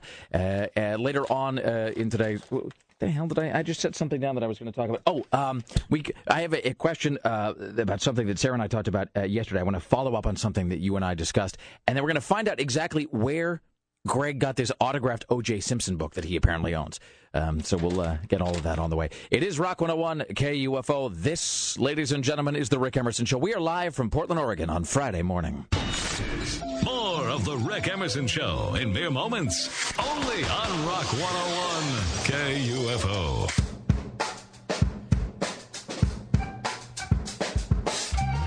It is the Rick Emerson Show. We are live in beautiful downtown Portland, Oregon, right here on Rock 101 KUFO. Thank you for joining us. It's 503-228-4101. Straight ahead, Tim Riley will have news on what headlines. Tim Riley. What headlines? Tim Riley. Britney gets the city wrong where she is singing. Again? Mm-hmm. We're going to find out who got kicked off. I'm a Celebrity. Get me out of here. And more from Al Roker on Heidi and Spencer. Fantastic. By the way, I don't really have an answer to this, but somebody asked about this, the comfort wipe thing, the commercial we were playing for the thing that extends your reach by 2 feet in case you're unwilling to handle the business in a sort of hands-on kind of way. How many points of articulation does that thing have? Well, my question, I have A, that question, and B, they say like 3 different times in the commercial, it's the most significant advance in toilet tissue since the 1880s. 1880s. What happened in 1880 is my question. Like, what is it? Don't you remember in 1884, Rick? But, I mean, was there some sort of, like, the invention of the 2-ply? Or is that, like, when they decided to de-splinter the paper? 2-ply didn't exist until, like, the mid-1900s. Why do you know that? Are you making that up? Are you bluffing? Wait, hold on. I'm going to guess right now that you do know that, but I'm guessing that you know that because you read it as a factoid in a book somewhere. Was that like in a Chuck Palahniuk book? Was that one of his... Probably. One conversation, that happened about midway through where they were discussing the intricacies of toilet tissue and its development? Well, back during the time of Northern aggression, you just had to go wipe your butt on a tree. Don't say that. That's a phrase. That's bad. That's a phrase no one wants to hear. So let's talk about Year One, which is Michael Cera and Jack Black. And Harold Ramis, which I didn't know. I guess for some reason, I completely was oblivious to the fact that Harold Ramis of Stripes and Groundhog Day fame, Ghostbusters fame. Wait, no. Is it Harold Ramis or Ivan Reitman? Who directed Year One? It's Harold Ramis. Harold Ramis. Ivan Reitman is Ghostbusters. Right. Harold Ramis co-wrote Ghostbusters. And Harold Ramis did, and he did do Groundhog Day. That's kind of his most recent, I would say, classic film. Yeah. But Year One, I don't know. I just don't get a lot from the trailer that makes me want to see it, but maybe I'm wrong somehow. No, you're not wrong. It's not a bad movie. It's just kind of bland. It's Jack Black being Jack Black and Michael Cera kind of just being Michael Cera. Right. Saying every line. Really? Yeah, I mean, for a guy that keeps complaining that he doesn't want to do an Arrested Development movie because he'd get typecast, maybe he should try acting differently in every single movie he does. Is the trails off at the end of his sentences guy. That's kind of his deal. Jack Black says there's an important message to be conveyed in this motion picture. Moral to the story is appreciate the miracle of life. And don't count on stuff happening afterwards. Enjoy it now, and take responsibility for what we do right now. Is he talking about this, or are you sure he's not talking about a global warming film or something? Gone with the Wind? Is not a documentary about an endangered panda somewhere? Things. Yeah, I mean, the film, it's got its cute little moments, but generally the cute moments don't involve Jack Black or Michael Cera. It involves kind of the cameos from... what's his name? Tobias from Arrested Development. Right. He plays David Cross. David Cross. He plays Kane. So and he just pummels his brother Abel, which is fantastic. Well, so this is a good time to step back and talk about the premise of the film, because they call it Year One, but everything I've seen in the trailer was it seems like it was sort of the Roman era. I mean, is it through history? What is this film about? No, that's what's kind of bizarre too. Is I thought maybe they are these guys that can't be killed or something. They have that's the kind of the premise that they get to travel through different biblical times. Right. No, it all seems to kind of happen at the same time. So there's cavemen living next to the Garden of Eden, and the Romans are also there. So it's just all kind of thrown together. It's a poor man's attempt at Mel Brooks' History of the World. Which is the other thing I was going to say. It does seem like History of the World Part 1, Mel Brooks epic from, I don't know, I guess the early 80s. Yeah, or another, or like a poor attempt at Life of Brian. Monty Python. So, I mean, if you're looking for that kind of fun comedy, just go out and rent either of those films. And that well has been gone to several times already, as you just noted, by people probably better than than the folks who made this film. Tim, do we have more? I have a clip. Hi, Ema. Hi, Ema. Hi, Ema. Yeah, she doesn't even know I exist. There's like 60 people in the village. I mean, you really have to go out of your way to not know that somebody exists. This is spellbinding. I want to lay with her so badly. I don't see it. I mean, she's cute, but I don't think I'd lay with her. She's your sister. I mean, it'd be like laying with your mother. You want to impress Emma? Do the fertility dance with her at the feast tonight, then drag her back to your hut. I still live with my parents. I don't want to keep them up all night with my raucous lovemaking. Please silence your cell phone. Yeah. No texting, please. See? Yeah, and the whole movie's like that. No, no, I have no desire to see that. Yeah, no, I've got that whole. I've got the rest of that first season of True Blood to be watching at home. So. I know. I just finished episode 4. See, and I'm on. I just finished episode 3. So you're actually episode ahead of me right now. I feel dirty when I watch it, but I can't stop watching it. Oh, but it's dirty in a good way. It's dirty in a great way. Boy, I tried to watch it yesterday. Is it on season? They have them. You can watch them anytime. You'd remember the first episode. But when I started with the first episode, which it says is the first episode, they're recapping another episode. Then the second one. What happened? Are you watching? Well, are you watching the first episode of season 2 though? 1. Well, if you're watching episode 1, season 1, they shouldn't. It must be labeled wrong. Was there a video camera involved in the one that you watched? I only watched like the first couple of minutes because they were rehashing what happened before, and I know it had to be labeled. Yeah, then it must have been labeled incorrectly if you're coming in sort of in progress. All right, so let me ask you this: if the first minute was she covered in blood? Yes. Okay, yeah, that's the second episode. Oh yeah, so that was somehow it was misfiled or mislabeled or whatever. Well, that's to give up already. That's you just pulled the ripcord early. Said I'm getting off this train. I was watching it last night actually. The thing about True Blood, I think Seamus noted this. Listener Seamus noted this on my. I put up some Facebook article. I made some observation about it. Nerd. And he commented and he said, I don't have it here in front of me. He said, your comments on True Blood are accurate. A decade from now, people will look back and wonder what the hell we were thinking watching this crap. But in the now, it's extremely fun, schlocky, and indulgent, and I don't miss an episode of it. And that's the thing, is it goes right up to the border. Oh, yeah. Of self. But note how quickly we've moved off of the year one thing, by the way. Oh, it doesn't matter. No, but you're right. The clip and a half from year one, and we just immediately, let's get back to a show that was on last year that I'm just now watching. Well, you know what I've kind of realized? True Blood for us is the Dark Shadows of 30 years ago. That people were obsessed over that show, and you look back and you're like, why did people like that show so much? It's terrible. The thing about Dark Shadows, which Sarah has probably never seen, but Dark you do not Shadows. know the allure of Barnabas. Did you ever watch the show? Did you ever see Dark Shadows? I've never even heard of it. Well, see, because I know you lived in some other places around the globe. I lived in España, so I missed a lot of stuff when I was gone for 4 years. But the other thing is, how old were you when you lived in Spain? I always forget. I was 3 to 7. Okay, so you would have been too young to really be watching a lot of TV by yourself anyway. But because I know sometimes in the rest of the world, like they'll get these hiccups in the time-space continuum where where like Captain Planet, launches as a new show in Croatia. Or a Bert Convy game show from the early 70s. I saw in Portland and Poland. I always get them confused. It's part of their new fall lineup. New fall lineup of unveiling now. What's my line?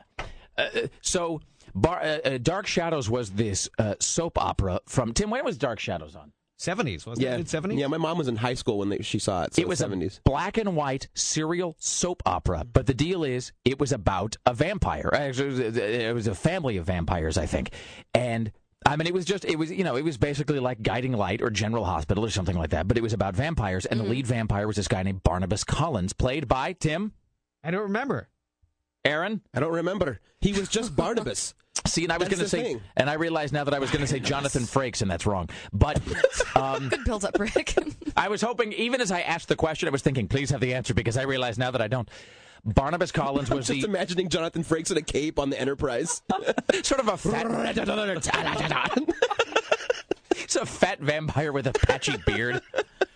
I'm going to get some of that low-cal blood next season. But Barnabas Collins was the patriarch of this vampire family and whatever. But it was this very gothic, very brooding, dark, very, for the time anyway, sexualized soap opera about these vampires. Mm-hmm. But you look back now, and it's really kind of badly done, and it's slow and kind of schlocky. The sets are like 3 feet by 2 feet, and they all look like they're crammed into telephone booths every the background, you can hear the director, turn on the fog machine, go. I remember watching, and here's the thing about Dark Shadows. I have 2 things. 1.5 observations, actually. First observation.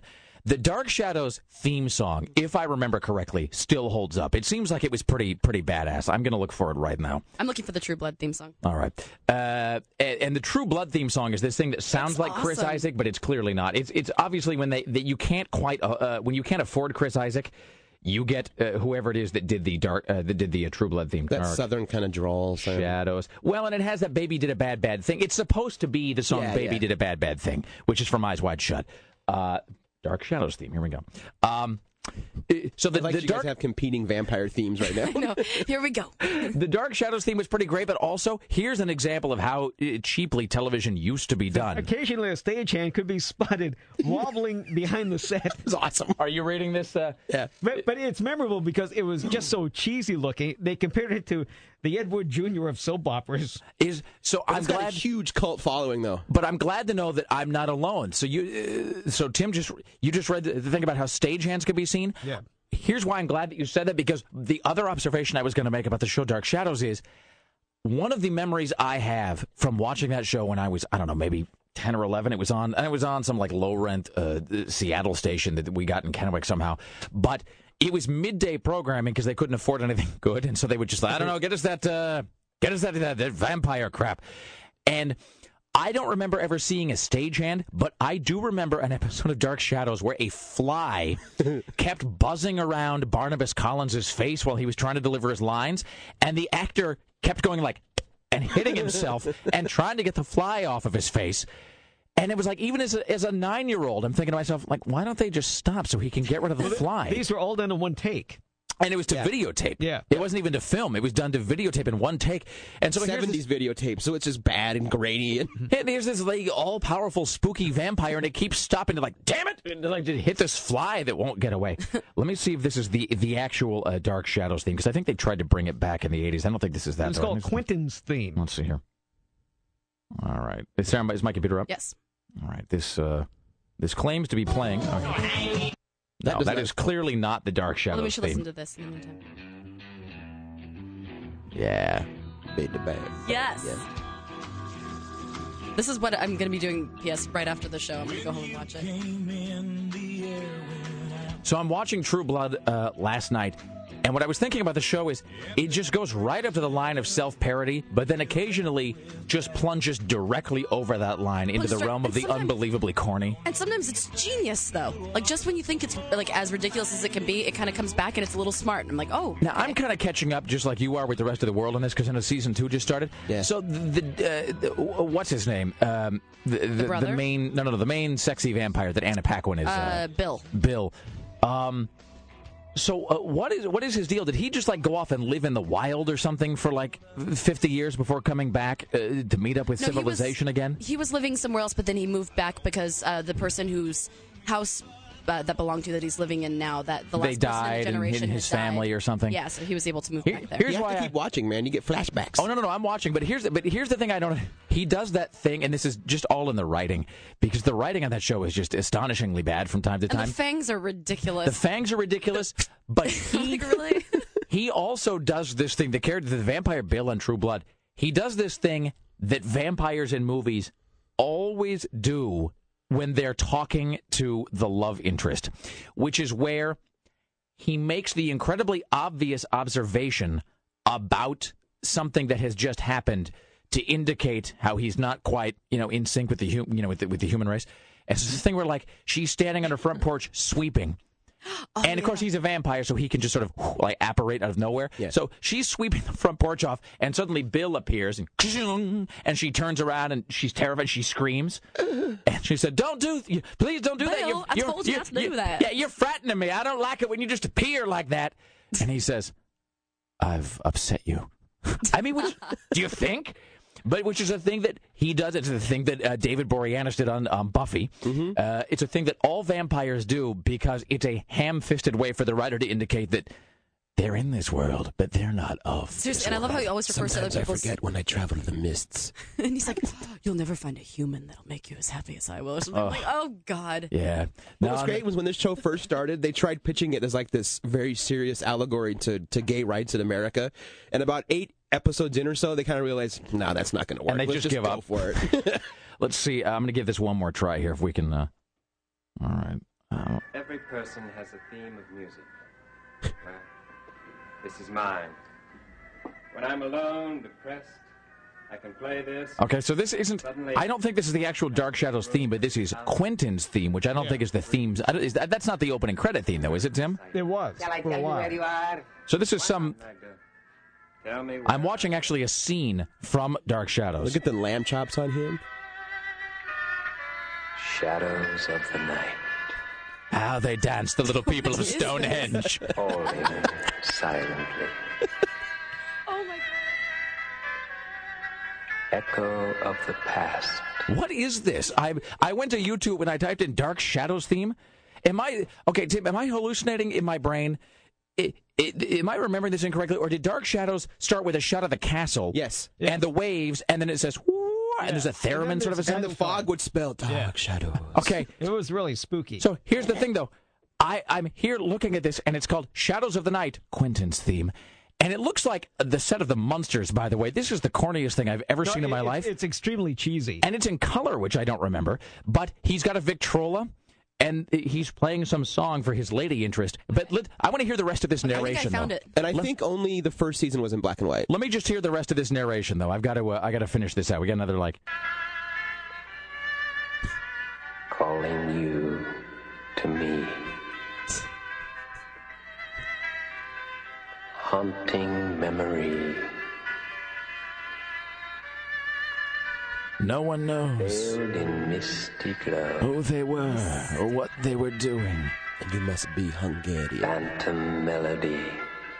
All right, I've already given up. He's just struggling to remember the next line. Thanks. Thank you so much. No, I was speaking of the actor. Hundreds of years before the dawn of history. It sounds exactly like Stonehenge by Spinal Tap. So what was the deal with those shows, Tim? If they did them all in one take, so if the actor blew a line or couldn't remember, they just had to vamp, so to speak. They had to. Yeah, it was full of mistakes. It was an unfortunate pun, but they just had to sort of play through it and figure out, like, we'll fix it later. But there was no fixing it. Oh yeah, there were many times where like Barnabas couldn't get out the door because it would jam. So you see him kind of. Before I leave, I perhaps must say, where is your WD-40? That is awesome. I am a creature of the night. What is going on at geekinthecity.com? Geekinthecity.com right now, we've got, speaking of all things gothic and fantastic, I've got an interview with the founder of Midnight Syndicate, who does a bunch of gothic film soundtracks for independent films and games. And then tomorrow is free RPG day, so if you live near a game store, you can just kind of dork out with all kinds of free games. It's going to be fantastic. So there's like if you're a role-playing game enthusiast, you can just drop by and yeah, and role-playing card games. And Richard Garfield, the man who created Magic the Gathering, will be in town promoting a new game on Xbox Live. So. Fantastic. Sweet. Hey, speaking of which, did you make it through that Xbox outage that lasted for a whole excruciating 24 hours? Yeah, I was pretty, I just decided, what, I'm just not going to mess with it. Yeah. I just ignored it. I walked away. Of all things, I'd had several weeks where I wasn't able to really to play Xbox at all. I was just too busy. Yeah. And then finally the day I get home, I'm like, today I can't wait to get home and just wallow in online gaming with all of my, the dork compatriots. I can't. I'm looking forward to a long day of relaxing with a zombie. Oh, come on! And then it was just like the connecting. We're sorry, you cannot connect to Xbox at this time. Aaron Duran, geekinthecity.com, ladies and gentlemen. Straight ahead, news with Tim Riley. This is the Rick Emerson Show. It is Portland, Oregon. It is Friday morning. This is the Rick Emerson Show on Rock 101 KUFO. It is the Rick Emerson Show. We are live from beautiful downtown Portland, Oregon. It's 503-228-4101. You can also text if you like. It's 52051. You can email Rick at rickemerson.com. Rick at rickemerson.com. Sarah with an H at KUFO.com. Tim at KUFO.com. Or Nibbler, NIBLER at KUFO.com. All right, just so I can wrap this up. Is my computer pawned up over there? I think I actually have the actual Dark Shadows theme song, just so I can scratch this musical itch that I've had now for like 15 minutes.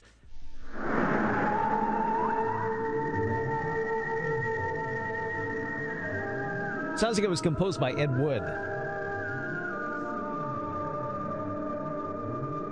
I think they wrote this in about 4 seconds.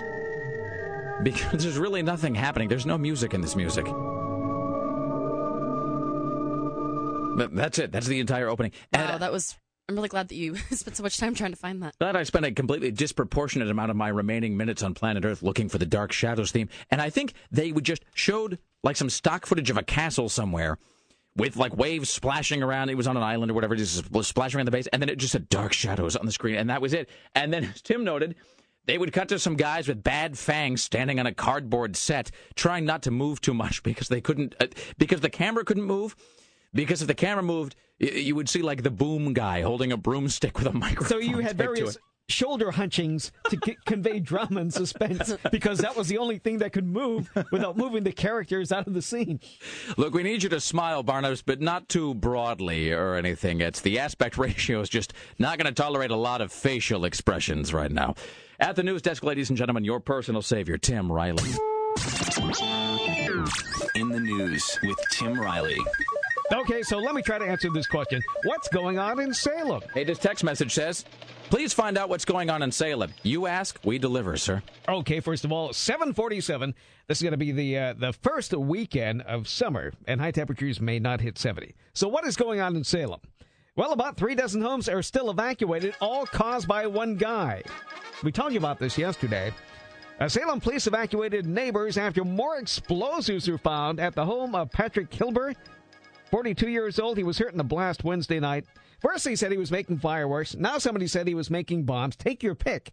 At least 30 bomb technicians and a bomb robot removed multiple explosive devices from the house. Each was detonated one by one, and one nearly took his hand off. So they brought him to the hospital. So in order to secure this neighborhood, they told the residents of 36 homes to get out, possibly for 2 days. Isn't that nice? So you have no choice but to go to the La Quinta Inn. We'll let you know when it's safe. Wow. So that's what's happening. That's the last thing we heard. Of course, who knows what else they're going to find searching this guy's house. Well, he almost lost a hand a thumb, several years ago, but it's much more serious this time. Could be a whole hand. Now, did he blew off his thumb a couple of years ago, and wouldn't you just assume, though, that you go on some kind of a watch list? If you're some guy who's hacking together explosive devices in your basement and you blow off part of a hand, I would think that forget. The cops... you had the Octomom to pay attention to and other things in this country. Yeah, that's true. It's there's only... But some guy with a bomb, really. He blew off most of his hand. He blew off part of his hand several years ago. All right, but just this week though he blew almost lost his hands. Both of them. Yeah. Is this big? Okay. So this might put an end to the bomb making. unless he's really determined. He could be like that guy who plays the guitar with his feet. Who comes to give you an inspirational speech at your high school graduation. But they've evacuated everything because they don't know if there's other. They think they've cleared everything out, but you never really know, right? They don't know that they cleared everything out. Well, you think about houses that are all over this country that have whatever manner of weirdness in the basement. I don't think I've ever mentioned this, and I suppose it doesn't matter now if I talk about it, because my grandparents are all. God has removed all of my grandparents from Earth. At long last, they are no longer here to annoy. All of them? I thought you still had one left. No. Wait. No. No, that was my grandmother. No, she was as horrible people always do, she outlived almost everybody. She manages to cling on with just her bony, spiky, dragon-like fingernails to every second of existence that she possibly could. But she's dead now? Kicking and... Oh, yeah. Okay. And the thing is, at the very end, God decided to kill her really slowly and painfully. So it was like a delayed gratification for the rest of us. So, she made us miserable for a long, long period of time. But in the end... It was like all of the misery, it was finally returned unto her like some sort of an awful cancerous boomerang. So that was enjoyable. But so she's gone. And when they were cleaning out my grandmother's basement, because she and my grandfather divorced in, like the mid-'70s, maybe the early 70s. So they busted up. And then my grandfather died, the mid-'80s, I think. And she had just, she just never... what my grandmother was like? She was like Mom from Mom's Friendly Robot Company on Futurama, where she was just given to just saying horrible things out of the, stick a bastard in it, you crap! Just for no reason. Like, she would just come out with awful things. And as a result of that, like, nobody wanted to spend any time with her. Because you would go over to my grandmother's house, and it was like, I remember the time my mom decided that we were never going there again as a family. So it's because it's my dad's mother. So it's me, my brother, and my mom, and we all go over to visit my grandmother because she, at that point, was not able to take care of herself all that well. She needed the comfort wand wipe thing or whatever that is. So my mom went over to try to take care of her.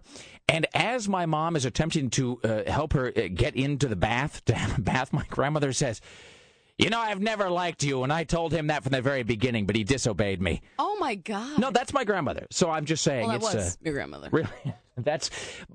So nobody really went over to the house. But one of the things that my grandfather was a big fan of was he was a big fan of ammunition and weaponry of all varieties. And at one point, it was discovered that he had, a couple hand grenades that were just sitting in a box in the basement. And I think over time become more and more unstable. And you never know, like, what city blocks are just filled with all kinds of explosives that are just sitting down there in some unlabeled crate waiting to go off. Here's Tim Riley. Larry King has spoken with Chastity Bono and says he can't figure out how she feels to be born with the wrong body. I wish I spoke to her the other day, told her how much I cared for her, like her a lot. I wouldn't know what it would be like to be born with the wrong body. Well, I would imagine that no matter what body Larry King was born with, it would be just as awkward for Katie Couric. Britney Spears, singing in Manchester, England, got a little bit confused greeting the crowd last night.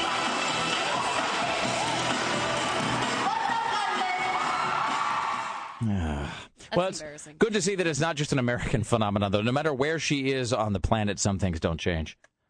Al Roker is still lashing out against Heidi and Spencer. It's not that I didn't like them. I didn't like their behavior from what I'd seen. How do those people become celebrities? She said in the interview she wants to be Mother Teresa.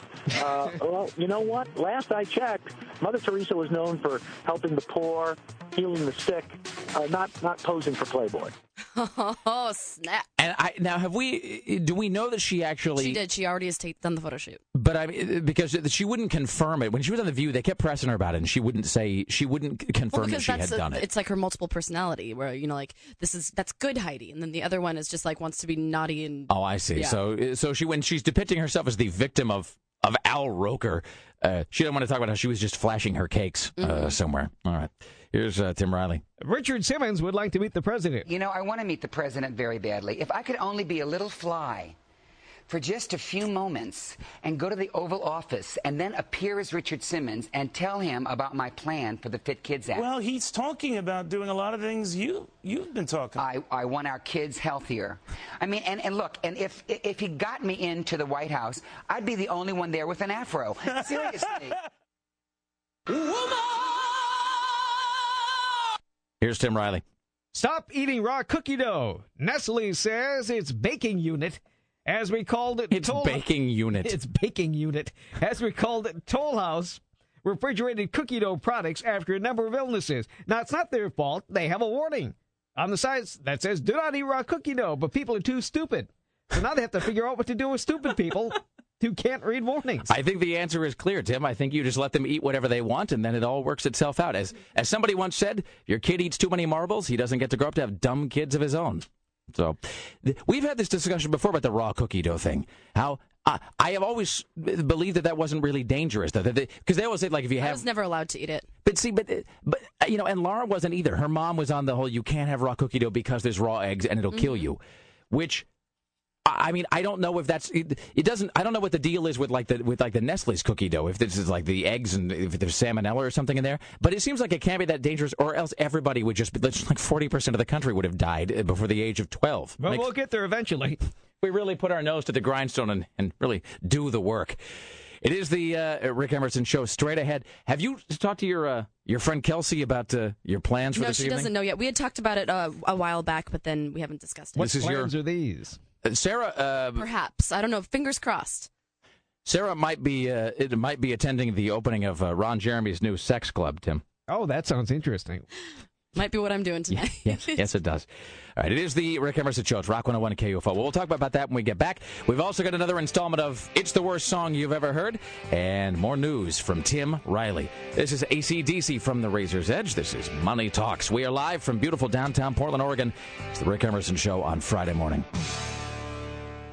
Burgerville, where better taste comes from better food. KUFO Portland.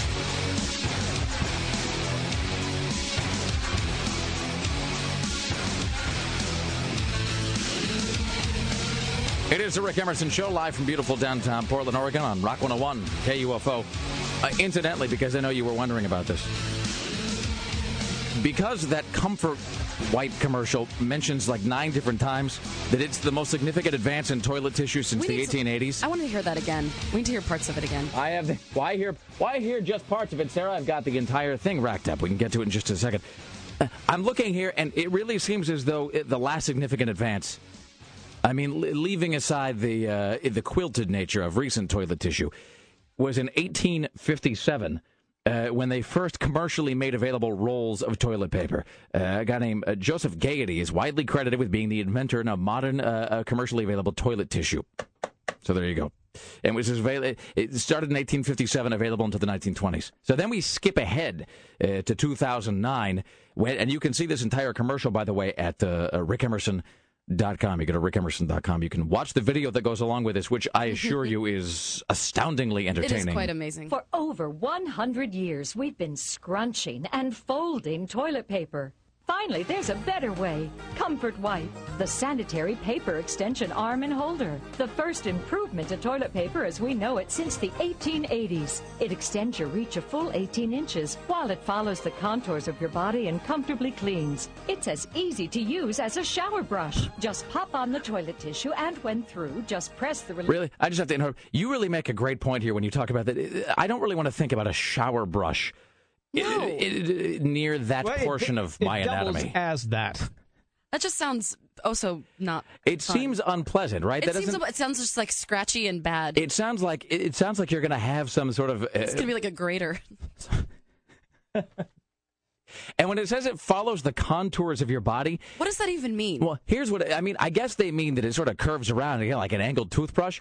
But if you need something to extend your reach by 2 feet so you can reach a delicate area of your body, you don't have any contours. You're a bowling ball. That's it. You're a sphere. There are no contours. Just there's one big curve. And especially the shape of it. Like, I don't know, whatever's going on down there, it's like rubbing a ball on the ground. Like, it doesn't seem like it would get in all the nooks. It's like rubbing a ball on the ground? I'm saying, like...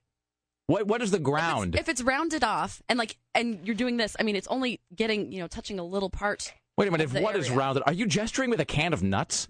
Yes, I have my. What is the can of nuts representing in the story? The can of nuts is representing the brush. The brush. Okay. And then this is the area. The plexiglass backboard on your the control board there is the area. Yes, and so if you were using, if you attach a piece of toilet paper to this rounded off area and then apply it to that, it doesn't seem like it would get the entire job done. Oh, you're saying, okay, so I guess what you're saying is it needs to be shaped more like a capital J. Because it doesn't have any give. It's like this big round thing at the end of it. It doesn't yield. You're saying it needs to, does it need to be springier? Is that your point? I'm just saying, because otherwise in order for it to work, it probably needs to be a little more pliable instead of just like, ramming yourself with a stick. How do you clean yourself? Well, I take a long, pointy object and I jam it repeatedly into the most delicate area of my body. Then I rinse and repeat. Tissue, and when through, just press the release button and the tissue drops right into the toilet. Think about it. Toilet paper is really archaic and disgusting. The Comfort Wipe is a modern solution. That's right. Never touch another dirty toilet tissue. Being a big guy certainly has its advantages and its disadvantages. This is a great product. That means nothing. Does the big guy have to buy this for himself, or does he ask his long-suffering wife to purchase it for him, perhaps as a Father's Day gift? By the way, where did that can of nuts even come from that you're gesturing with? Oh, I brought it from my house. All right. I don't think I've seen that before. That's not the same deluxe mixed nuts. That's not the same can of mixed nuts that you were eating out of like 6 months ago, is it? Tim, do nuts go bad if you just leave them open? I don't think so. No. All right. Yeah, they are kind of old nuts. Yeah, I don't think they go bad, but it seems like they would have. One? No, I really don't. It seems like they'd have a bit of an off taste at this point, though. Yep. All right. Anyway, you can see the entire Comfort Wipe commercial at rickemerson.com. It really is worth. It's safe for work, and it is worth the 90 seconds of your life it's going to take. I mean, it's just it's a thing of glory. Tim Riley is working on the following headlines on your Friday morning. Well, Oregon's proposed beer tax is a big bust. 3 balloonists escaped injury following an emergency landing during what's supposed to be a fun day with balloons. A prisoner's death is investigated in Clark County Jail, and a famous CBS newsman is near death. Oh, this is he's so near death.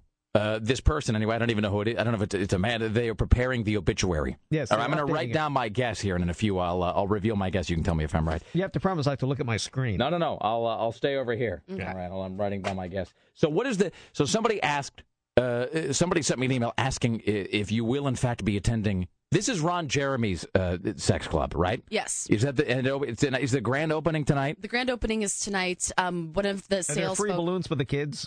There might be some free balloons. Balloons of a different nature. Yeah, and they're balloons. They're balloons that are for no kids, Tim. I understand. All right. No kid balloons. That's amazing. Yeah, so I guess it's tonight. One of our lovely salespeople, Alicia, actually is setting it up to where me and a guest can perhaps go to this swingers club. Wait, this isn't. Is this your friend Kelsey? Theoretically, yeah, I think I'm going to bring Kelsey because Kelsey's the most perverted person I know. Sorry, I think her mom listens. She is not perverted. She really is, though. Look, have you seen any of going gal? You gave birth to her. You know she's. Have you seen any of her Facebook postings? I mean. Really, I mean, don't get me wrong. I mean, she's a great gal and all, but there's something really broken. Oh, she's one of my favorite people in the world. I mean, she's damaged in the hottest way. Come on, who else would I bring? Like, I just. Well, I was going to ask if it was a sexy friend, and it is, but not in that way. Perhaps it's a platonic sexy friend, meaning that Kelsey's very attractive and very, she's a charming young girl with a lot of spunk, and she's pleasant to be around and aesthetically pleasing. That being said, she has a man, I believe, and so forth. Anyway, I just walked into this whole thick. There's no way to not make it awkward. It's you and like one of your hot friends going to a sex club. There's no way. So she's perfect for a swingers club. That's what I'm saying. There's no way to out of all my friends. That is like out of all my friends. Even if I was dating someone at this point, like I would have to bring Kelsey. I have to. Well, because you and I had this conversation because this is. a year and a half ago, something like that, we, just not during business hours, just during the day, we toured the other swingers club, which is the one in Southeast. And you, me, Richie Bristol, who was our production assistant at the time, a couple of your friends. Yeah, my buddy Pasha and went along. Lisa. And it wasn't during hours of operation. Not that I care. It doesn't matter to me. But we wanted to kind of just get a tour of the place, and so they walked us through. It was a couple, two men and a woman who managed the place, and they walked us through, and we saw the whole thing. And I think they gave us like weekend passes or something. Oh, no, they gave us memberships. I still have mine in my purse. And Richie was the only one to use his, and Sarah and I didn't. Sarah had the greatest line though, as the guy was sort of walking us out from touring the other club, L'Amour. I guess we had just gotten done, and he was sort of getting ready to leave, and he handed us these lifetime passes. Like, so you should come back, and you made some observation, because I think you and I are on the same page here, that we're somewhat conservative in some ways, but also kind of fascinated by just different... Very open-minded. And just, I'm just fascinated by... There's just stuff that you just want to see just because you can't really fathom it. You know what I mean? Why I went to visit my dominatrix friend. It's exactly... I mean, and it is sort of just like that. It's like you just want to see it to kind of take in the scene. Because I can't really... I can't really conjure up in my head kind of what the experience would be like. And so Sarah and I were talking to this guy after the tour, and we said, well, we might come back just to sort of, observe. And then there was this pause in the conversation, and then you looked at the guy and you said, in just like the strongest possible tone of voice, you said, that'll be just to observe. I won't be fornicating. Which is exactly the phrase you used.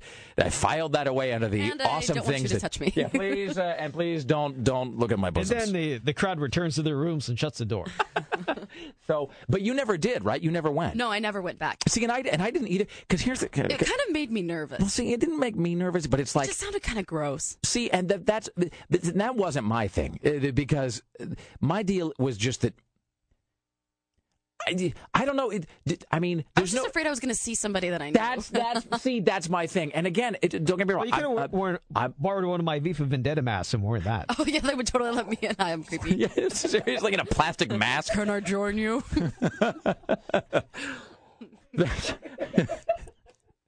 I'm trying to V for vagina. I have the hat and the wig also. And there probably is a porn film called that, right? V for vagina? Yes. So it's if you feel what I feel, will you please meet me in the jungle room?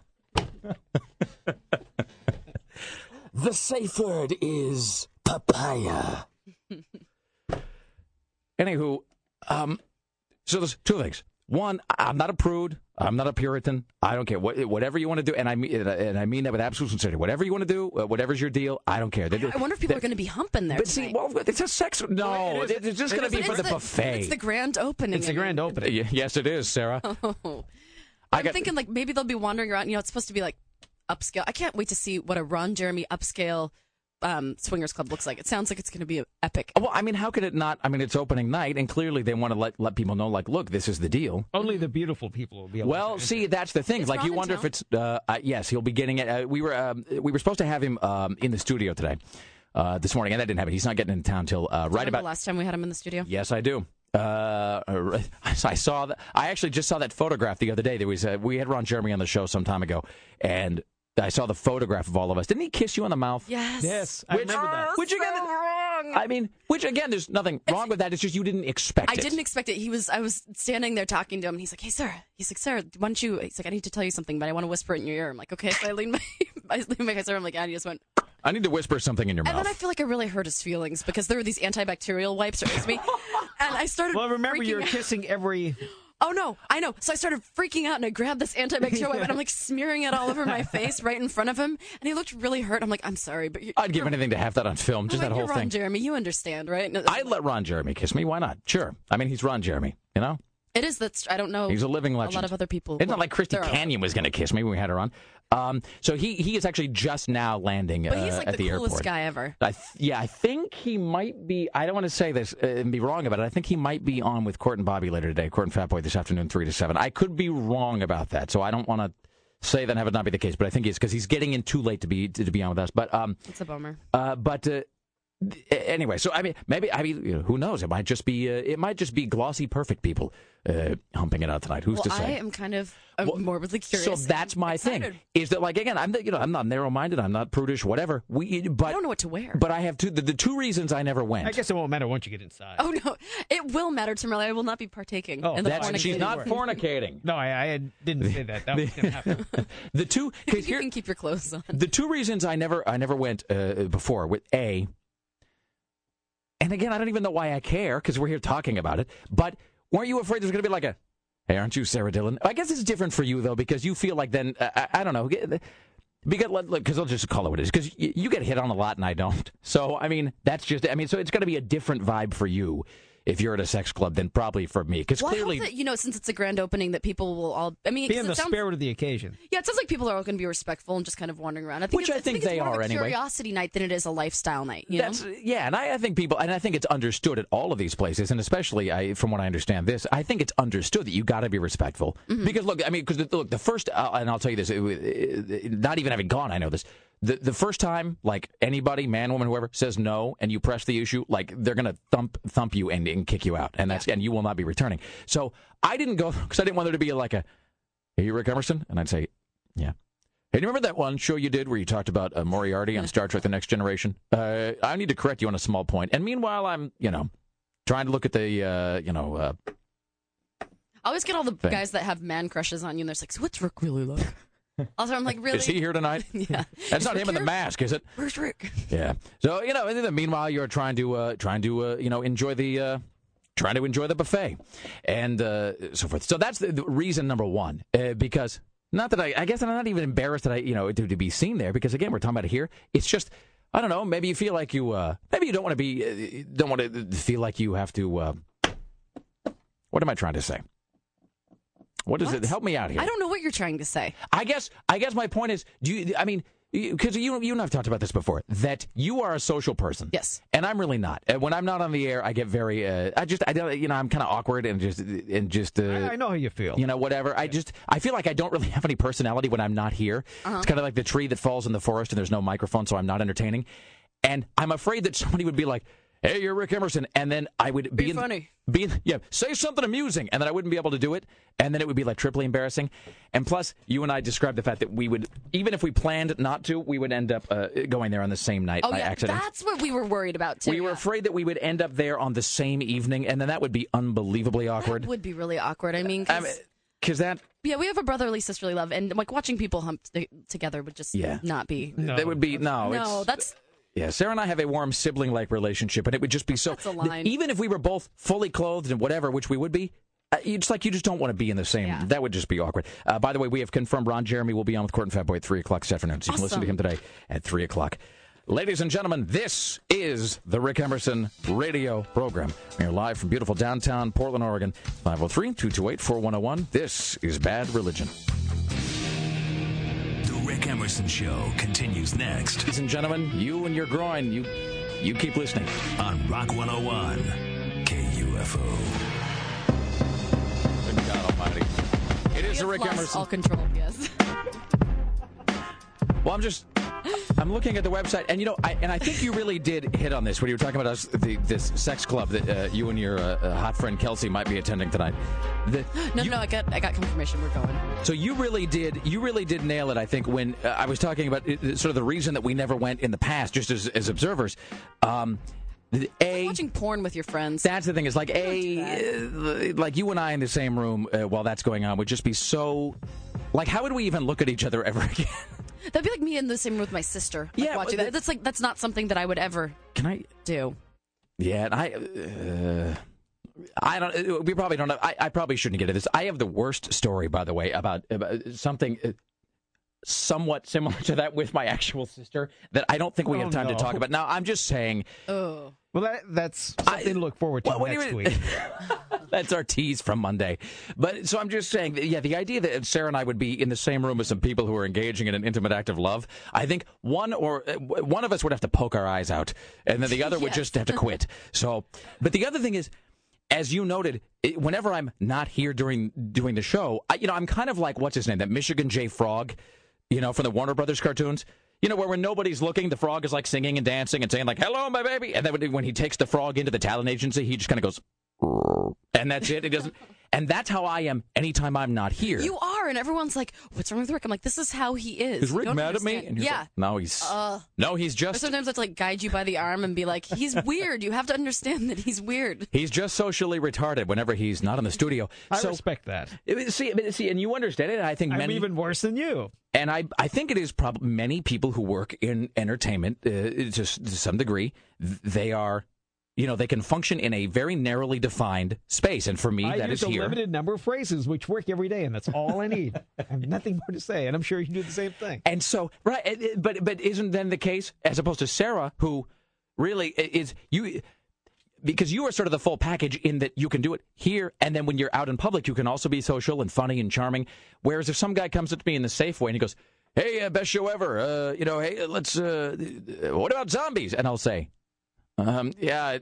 I don't think people zombies are really great. I know, and then people think you're snobby because you're shy. And really, and you're not. I am kind of shy when I'm not here. I am a sort of an extroverted introvert, as somebody once said. I have had to talk to so many people who are like, why is Rick pissed at me? I'm like, he's not. He's just out of his comfort bubble. Socially enfeebled. But so add to that then the idea that we would be at some sex club where you're just knee deep in the humping, surrounded by it anyway. And there's like, so then somebody would come up and they'd go, hey, Rick, I'm a listener, or I like the show, or let's talk about it, whatever. And then I would just respond in my sort of like stilty, like I don't really know how to interact with people kind of way. But I think because I'm at the sex club, I think it would then come off. It wouldn't be like, hey, why is Rick pissed at me? It would be like, hey, that Rick guy is creepy. I saw him at the sex club, and he didn't really know how to talk. He just shuffled a lot and kept looking down at his feet. And then I would just look like some raincoat guy, and nobody wants totally that. Would. So, you just won't be meeting any gals when you go there. That's all there is to it. Why should that be any different than any other day, Tim? Am I right? Come on now. Well, you're happily married. Come on now. Okay. Tim Riley's working in the following headlines on this Friday. We keep saying that. That guy in Salem enjoys himself. I only have a limited number of phrases myself. If I should answer the same headlines every time. Well, here's the thing. The reason is actually I think I should say this. So Ron Jeremy is going to be he is the owner of and the co-manager owner whatever. And there's him and this guy Paul that run Ron Jeremy's Club Cessa, which is having the opening tonight. He's going to be in the studio with Court and Fatboy this afternoon, and I think we are working on doing a kind of a brief phoner with him before the end of today's show. And so I apologize, Tim. I was just killing a little bit of time there by going back to the headlines, even though I think we probably should we've take this break. Beat the headlines to death. Yeah. I know, please. No more headlines.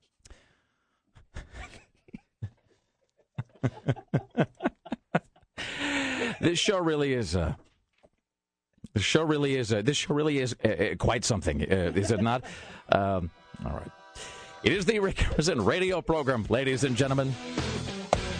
This is so appropriate because we were just talking about how this song sounds like Do You Think I'm Sexy by Rod Stewart, which is about picking up on a lady at a social event.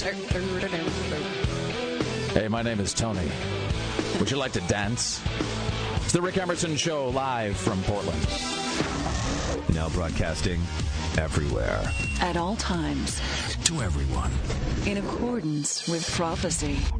The Rick Emerson Show. Live or via podcast at KUFO.com. A brave man beats a man named Fan with a fan as he wrestles the gun out of his hands.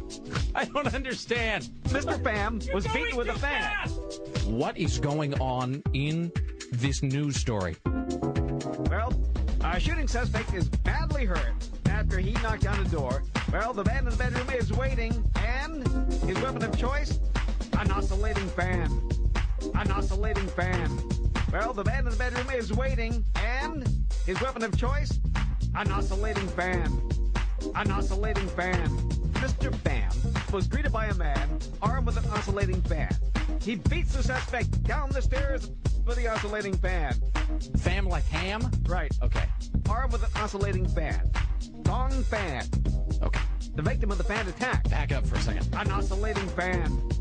An oscillating fan. Okay. Mr. Dong Fan. Ham with a P in front of it, which makes it a fan. An oscillating fan. An oscillating fan. Okay. An oscillating fan. Stop. Mr. Fan and the fan. Stop. Mr. Dong Fan. Okay. Ladies and gentlemen, at the news desk, your personal savior, Tim Riley. In the news with Tim Riley. A prisoner's death in the Clark County Jail is being investigated. 43-year-old Vong Tran's lifeless body was discovered shortly after 5 o'clock. How did you know that? For just a moment, I swear to God, I thought we were going to the Dong Pham story. No, this is Vong Tran. I'm going to stand over here. The body of 43-year-old Vong Tran was discovered shortly after 5 o'clock yesterday afternoon. He was alone, and there were no signs of violence. Mr. Tran was fine at lunchtime. Once again, the body of Vong Tran has been found in the Clark County Jail. I swear to God, that's a coincidence. I swear to you, I was planning on playing that already, and somebody had actually texted a request. You're inside my brain. Well, but there's like 4 times this week that I've gone to say something, and you've beaten me to it by about 4 seconds. So, turnabout is fair play, Mr. Riley. So, that's a tale of Vong And so Tran. he's a prisoner? Yes. He was. He was an inmate at the Clark County Jail? Mm-hmm. So he's Vong Tran. I felt bad that I snickered there at the beginning, but what was he in for? Do we know? We don't know. But presumably something bad. So I felt bad that I laughed, and it was only because we came out of the oscillating fan story with the Vong Tran story. I think that was Von Tran. No, that was somebody. This was Dong. That was Dong Pham. This is Vong Tran. That's the man's name. I'm sorry, that's a little. Okay, here's Tim Riley. Oregon's proposed beer tax is a bust. They won't see the light of day in the current legislative session. Some lawmakers wanted a 19% beer and wine tax increase. 19? Oh, yeah. So it would cost $25 more for a keg of beer. But here's the thing: is they know if they do that, they're all going to get booted out of office. That's one thing the electorate will not stand for: is making booze difficult to get. That's they won't tolerate that. A veteran CBS newsman is so gravely ill that the network is now, as we speak, updating his obituary. All right, I've thought about this. This is Walter Cronkite in our newsroom, and there has been an attempt, as perhaps you know now, on the life of President Kennedy. He was wounded in an automobile driving from Dallas Airport into downtown Dallas, along with Governor Connolly of Texas. They've been So that is the person I had settled on. I was thinking I was going back and forth between Walter Cronkite and Mike Wallace. And I finally settled on Walter Cronkite just because he's like a billion. He's 92. Wow. So he spent most of his life being retired, basically. He was the anchor of CBS Evening News from 1962 to 81. And he, of course, if you do not remember this, he is the reason that at the end, I actually conflate 2 different CBS anchors when I do the sign-up for the show. When I'll say it's Friday, June 19th, 2009, which is half of Cronkite's thing where he used to say, that's the way it is. And then I said, that's the frequency kind of, which is a Dan Rather reference. But he's one of those guys, don't you think, where he retired like 40 years ago because he figured he probably only had a couple years left, and then he's just, and I'm still here. And just the years tick by, and he's sitting in an overstuffed armchair looking at his watch, wondering when the hand of death comes for him. And, well, I timed this poorly. I met him once. That is one of the real joys of my life. Is I met Walter Cronkite. That's cool. And it was so cool. And it's not. I mean, not like we hung out and had a nosh or anything. But I was at the Museum of TV and Radio in Manhattan, and he happened to be there for something totally unrelated. And I saw a crowd of people gathered around and I couldn't see who it was because he's a small man, and I couldn't quite see who they were talking to. And I was like, oh, what's that? And I walked down, and at one point, a woman, I guess, had gotten an autograph or handshake, where she walked away, and so I could see into the sort of circle, and it was Walter Cronkite. And I'm like, it's so awesome, and I completely dropped any pretense of being cool. I just stood there like a fanboy, and I was just, I'm a huge fan, and I grew up watching you, the trusted man on television. You're awesome. And he just said, well, thank you very much. I sincerely appreciate that. It means a lot. And he shook my hand. I can remember to this day exactly what it felt like. He had very soft hands, but soft but firm, firm handshake, soft hands, firm handshake. And just at that point was really, really old, but still just, you could tell was just with it. He was just very sharp. I mean, he never lost that edge. I love Walter Cronkite. Speaking of older news people, there's a documentary on HBO with Helen Thomas that's interesting to watch. Helen Thomas is so odd, though, because she almost doesn't seem like she's a real person, because she has that strange she has that voice that's very sort of, She kind of sounds, you know what it is? Helen Thomas, who's that older, the kind of hunched over woman you sometimes see in the front row at White House press briefings. Did they move her back? Or did the W moved her to the back row? W stuck her in the back row and wouldn't call on her anymore, which was like an unheard of breach of protocol. So the Helen Thomas, though, she was sort of the news equivalent of what's her name, Zelda Rubinstein from Poltergeist, where she would be, Mr. President, you are very psychic, as was your grandmother. She's a pretty fascinating person, though. And didn't she quit some news organization when she quit the Moonies UPI bought it? After the Moonies bought it. Yeah. And I can't remember who she's working for, but she's back. She wasn't gone very long. You don't really hear a lot about the Moonies these days. You know what I mean? It's all about Scientology, apparently. The Moonies Scientologists are the new Moonies. The Moonies are sort of like, they're kind of like Journey, where, they're out there touring all the time, and I guess they have money, but you don't really ever think about them, and they're not really on the cultural radar to speak of. Elsewhere around Washington, the U.S. Senate has issued a formal apology for slavery. We pledge to move beyond this shameful period, and we officially acknowledge and apologize for the institution of slavery in this.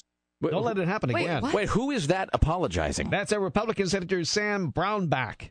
He ran for president for a short period of time. I mean, don't get me wrong. It certainly deserves an apology or several. Yeah. But they're just getting around to it now, apparently. That's what I was going to ask. Is this in aid of something? Was this for something in particular? Like, was there an occasion that warranted this today?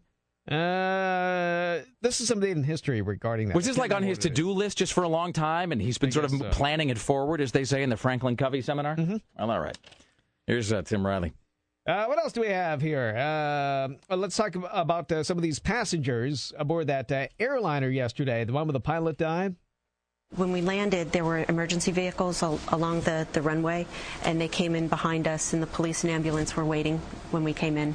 So to take the body off first, and then they didn't take the body off first. Really? No. So people were deplaned, and then they. Well, I assume that's what happened, but they didn't take it out while I was on. Meanwhile, Holly Montag and Janice Dickinson are kicked off I Am a Celebrity, Get Me Out of Here. Holly, you are going home. Oh. So are you kidding me? Janice, two of you are safe. One of you will be going home. The second celebrity to leave the jungle tonight is... I'm ready. Not to go, but whatever you say. Janice. Give her a toilet brush and send her home. Did you see that thing where she was complaining? I haven't had a movement in 7 days. She is so gross. She's unpleasant. She won't go away. What is the deal with her appearance? Has she had some bad work done or something? Are you kidding She's had tons of bad work done over and over again. I don't really know. She just doesn't give up. She hopes to correct it. No, she's had tons of work. She has horrible skin. She's full of hate. I think feces. the only thing original is like her nostrils or the holes connected to her nose, but nothing else there is original. Your breathing holes seem to be in good condition. We're going to leave those for now. The rest of you's got to go, Janice. If you want to hold on, we'll swap out some new skin for you. I just don't understand why people keep paying attention to her. She should be gone by now. I know this makes me seem like I'm out of touch, but who is she? She claims to be the world's first supermodel. And she was on America's Next Top Model as a judge for a while. How old is she? 50-something? Yes. Okay, 70. no, fail. She shaved a few years. Fail. The world's first supermodel. Well, I mean, in the modern era. Tim, are you thinking of Tim, who would you say is the first supermodel? Oh, jeez. Because I got my answer. And like actresses don't count. So like you couldn't say like Ursula Andress or you go Raquel back to Welch. Betty Page or somebody like that. No, that's good. See, that's way better than mine, actually. I wasn't even going to say Betty Page. You could say like Betty Grable or whatever, but that's different. I mean, there's people, they have multiple things. I was going to go with Twiggy.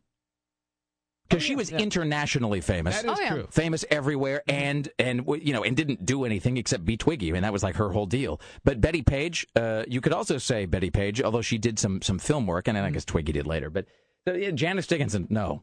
No, it's like nobody knew who she was when she was allegedly popular. No, please go she's away. She's nothing but a big showboat with, fake complexion. Adam Lambert says he finally got to meet Madonna, and he's thrilled about it. It was intimidating, Once I calmed down and my heart rate slowed down a little bit, and we had a rapport going. She gave me a lot of advice on how to deal with, all the crazy paparazzi and What'd she rumors. say? And she said, just keep your eye on the prize. I've decided that that's the funniest. That edit is the best. If you let it play all the way to the end, it's not as funny. If you cut it off right as he's... That's hilarious. And I haven't figured out if it's going to be my ringtone or if it's going to be like my new text message alert or something. But that's going to be emanating from my phone a few dozen times every day once I get the time to put that on there. You were just pointed at. Sarah just gave me. Oh, you just gave me the point. All right. Oh, is it that time? Good Lord, it's that time almost. It is. So, a couple notes. So Ron Jeremy just landed. He was on the tarmac, as they say. So we're not going to get a chance to talk to him today. But I will say a couple notes about Ron Jeremy. He'll be on with Court and Fatboy this afternoon, 3 to 7. I think he'll be in the studio. So Ron Jeremy in the studio with Court and Fatboy this afternoon, talking about the opening of Ron Jeremy's club, Sesso, which is the new swingers club opening here in beautiful downtown Portland, Oregon. Sarah Dillon will be in attendance tonight. I will indeed. Along with her hot friend, Kelsey. Hopefully you'll be involved in the ribbon cutting, both of you. And Nibbler says that he might go as well. Really? Oh, is it? I put myself on the guest list. Right. Yeah. Is that what you can do? Do you have that power? It's like giving yourself a nickname, but cooler. All right, so Sarah Dillon will be in attendance tonight. Greg Nibbler may or may not be there. I will be sitting at home alone, eating some off-brand snack crackers. That'll be the... So if you see me online... By the way, I am on Xbox Live. This is and by the way, this is the whole show in a nutshell. Sarah will be at the opening of the new Swingers Club. Greg apparently has the authority to put himself on the guest list. I will be at home, and my Xbox Live gamer tag is Rick Emerson. So there you go. That's how that's going to wrap up.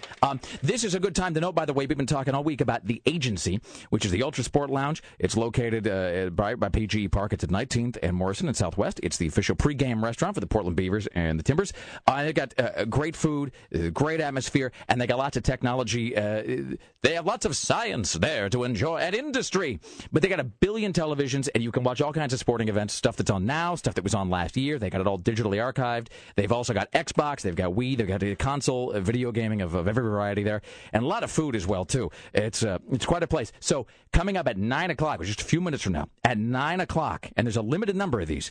You go to KUFO.com, you can get a limited number of these. They're half-off certificates. So basically 25 gets you 50. $25 gets you a $50 gift certificate. And that is at KUFO.com as of 9 o'clock, which is about 5 minutes from now. So that is The Agency, part of our half-off deal at KUFO.com. And finally, if you find me even moderately amusing, don't forget, you can watch me in the unfolding horror of full color on your television this coming Sunday at 6:30 a.m. on Northwest 32 TV, formerly known as the CW. So you can watch me on Outlook Portland this coming Sunday. Is that in digital 6:30. television? Yes, it is, Tim. Digital flawlessness. That's with that makeup they use for burn victims. Oh, there you go. We want to thank CNN radio correspondents James Roop for joining us today, as well as James Roop and Steve Kastenbaum for joining us. Also, Aaron Duran from GeekInTheCity.com. Rick Emerson show produced today and every day by the lovely and talented Sarah Dillon. For Rock 101 KUFO in the newsroom, Tim Riley. The production assistant is Greg Nibbler. The gatekeepers Dave Zinn at the front desk. Web mistress Bridget from upstairs. CBS Radio Portland marketing guru Susan Don't F With Me Reynolds. Executive producer Christopher J. Paddock. Coming up in just moments, we have Smells Like the 90s with our good friend Buzz. And this afternoon, 3 to 7, Court and Fatboy featuring Ron Jeremy in the studio. Thank you for listening. It is Friday, June 19th, 2009, and that is The Frequency. Kenneth, be safe and watch out for snakes. Bye now. It's embarrassing to have someone help you with your personal matters. Attention broadcasters in the greater Portland area, your daily show prep is now concluded.